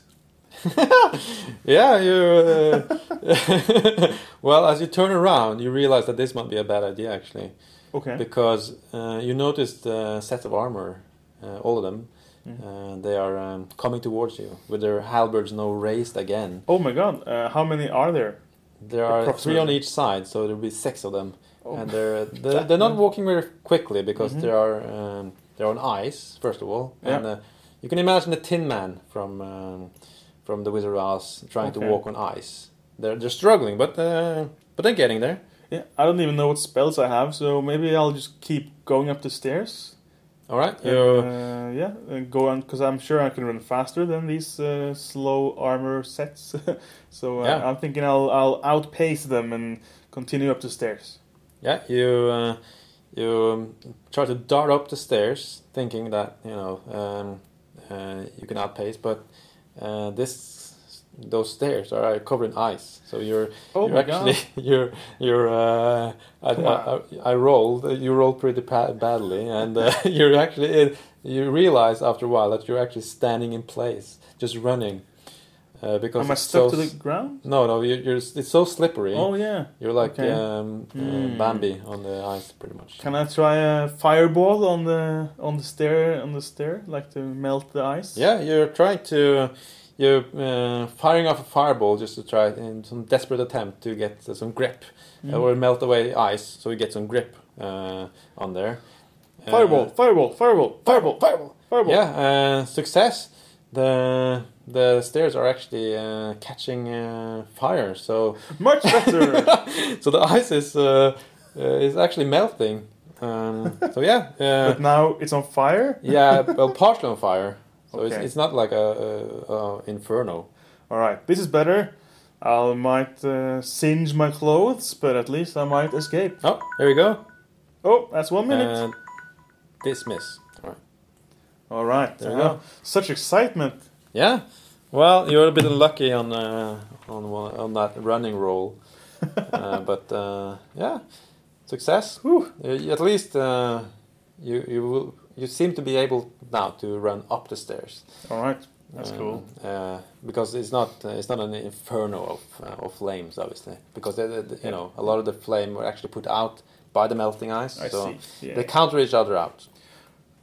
It seems safer to go up than staying down there, so I guess I gotta choose between Yeah. what's it called? Between a rock and a hard place. It might be like some sort of dangerous frost wizard just up the stairs. Who knows? Just pointing his or her wizardly fingers at you and zapping you with ice. I will trust in my magic skills, although I'm That's true. totally unaware of which spells I actually know.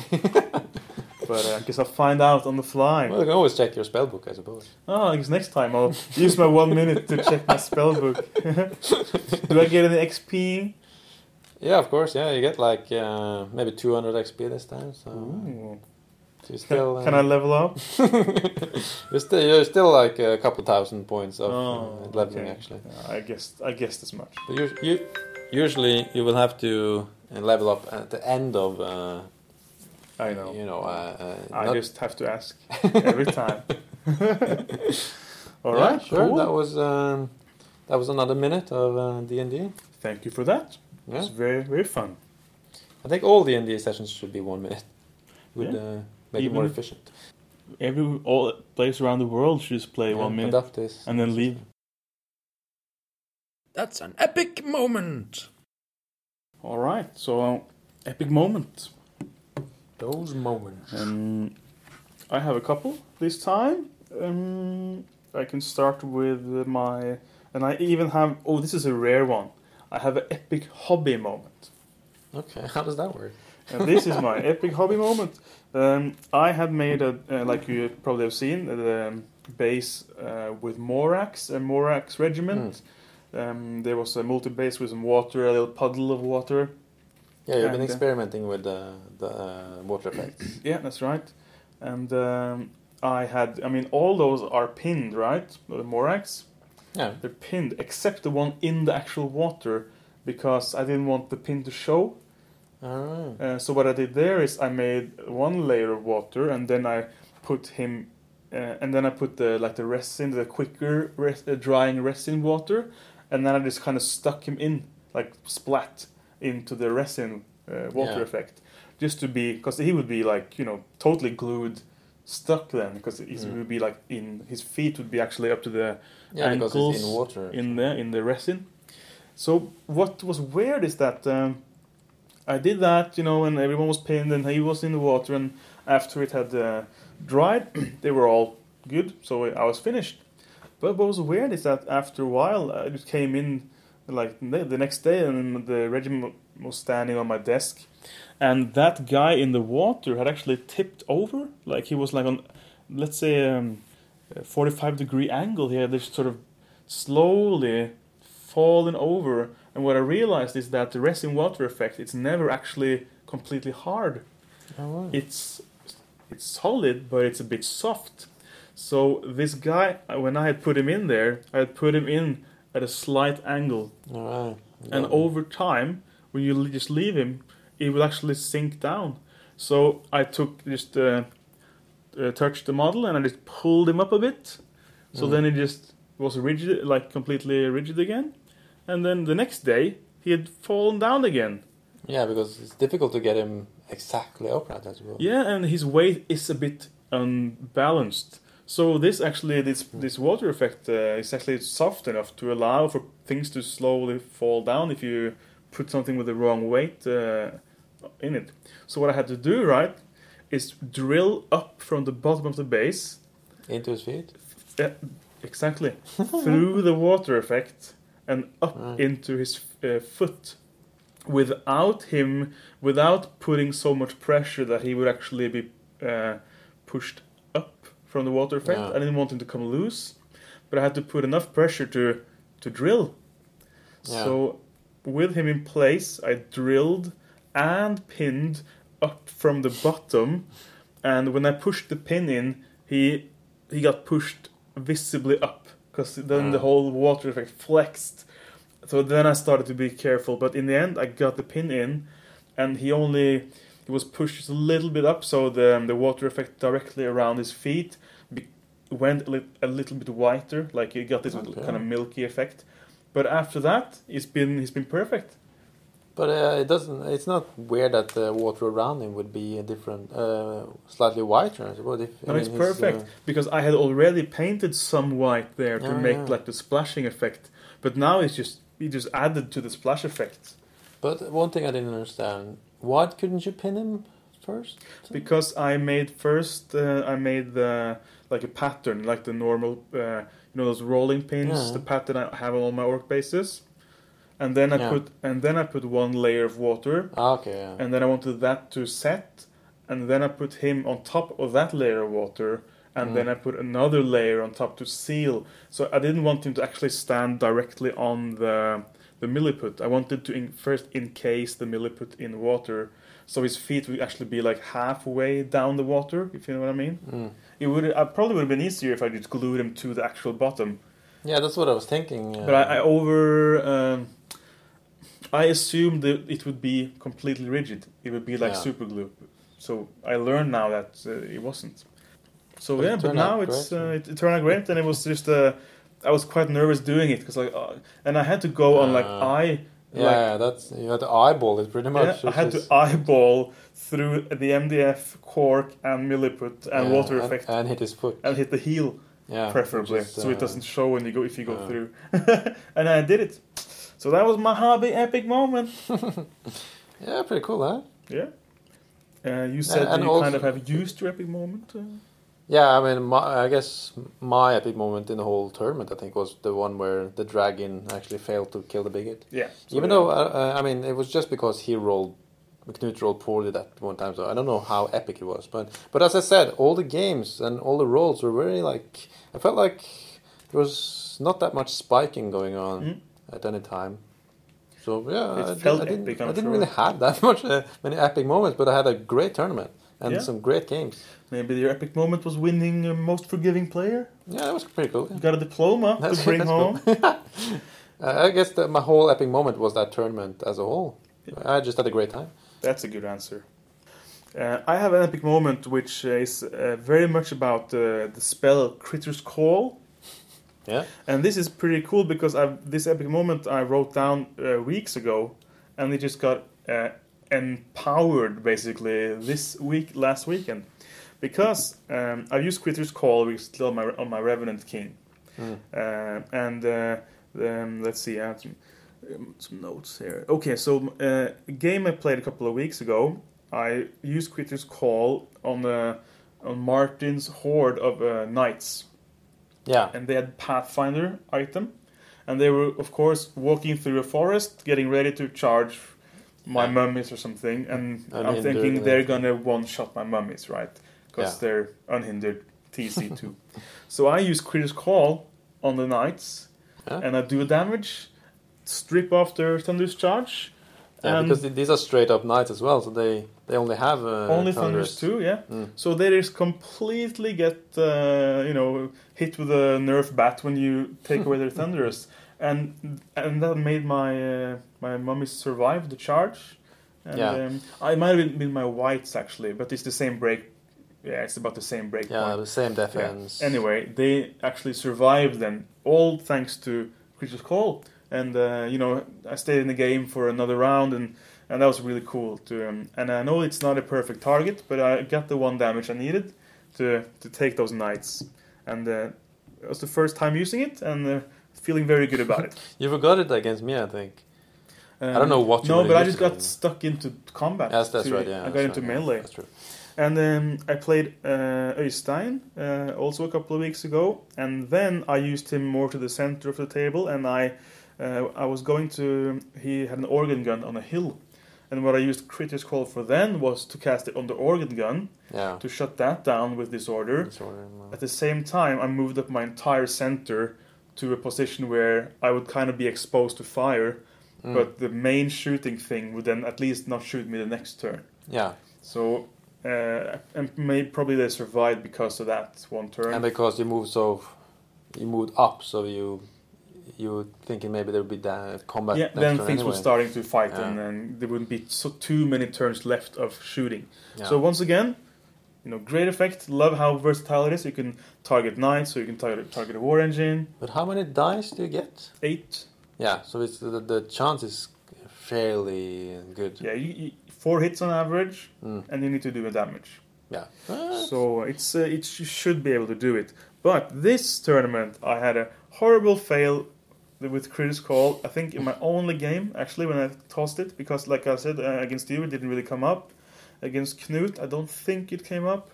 And so against Henning, I was going to do the same trick I did against Martin. I wanted to try to remove the Thunderous 2 from his knights. So... cast it, but then I failed to damage. So what then happens is, of course, you have you lose the spell because it's a 1 use only. Yeah. It says you lose it when you score a hit.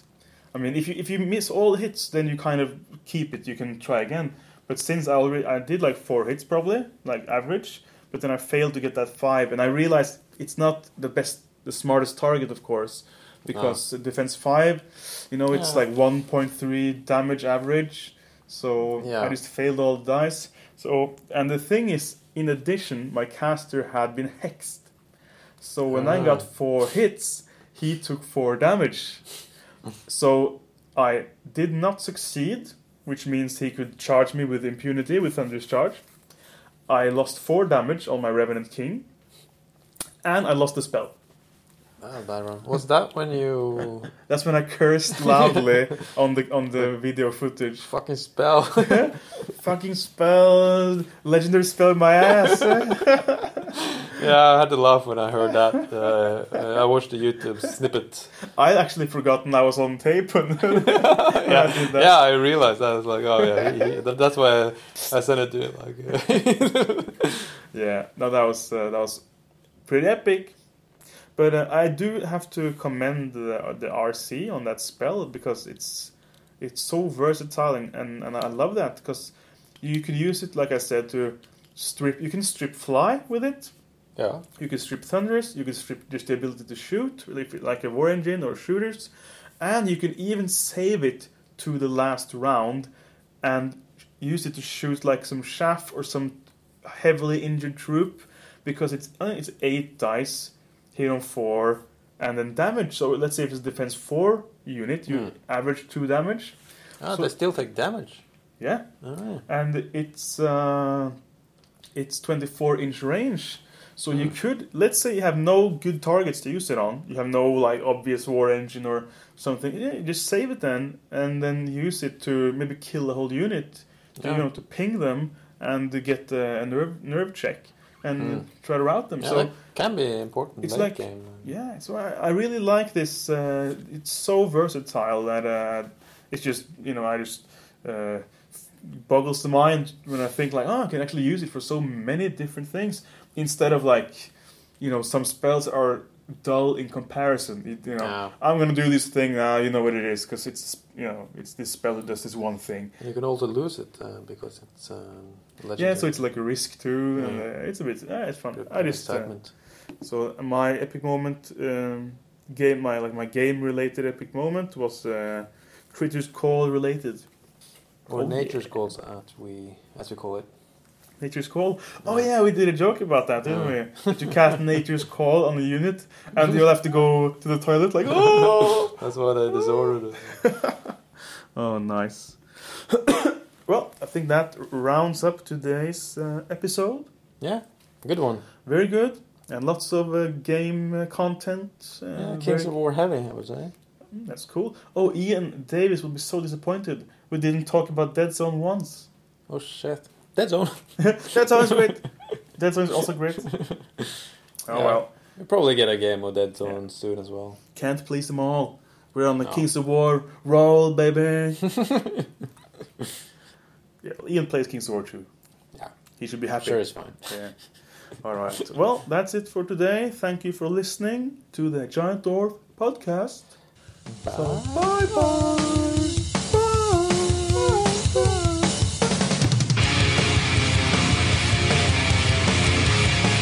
You can reach us on Twitter at KLW Oslo, or you can contact us by email giantdwarfpodcast@gmail.com.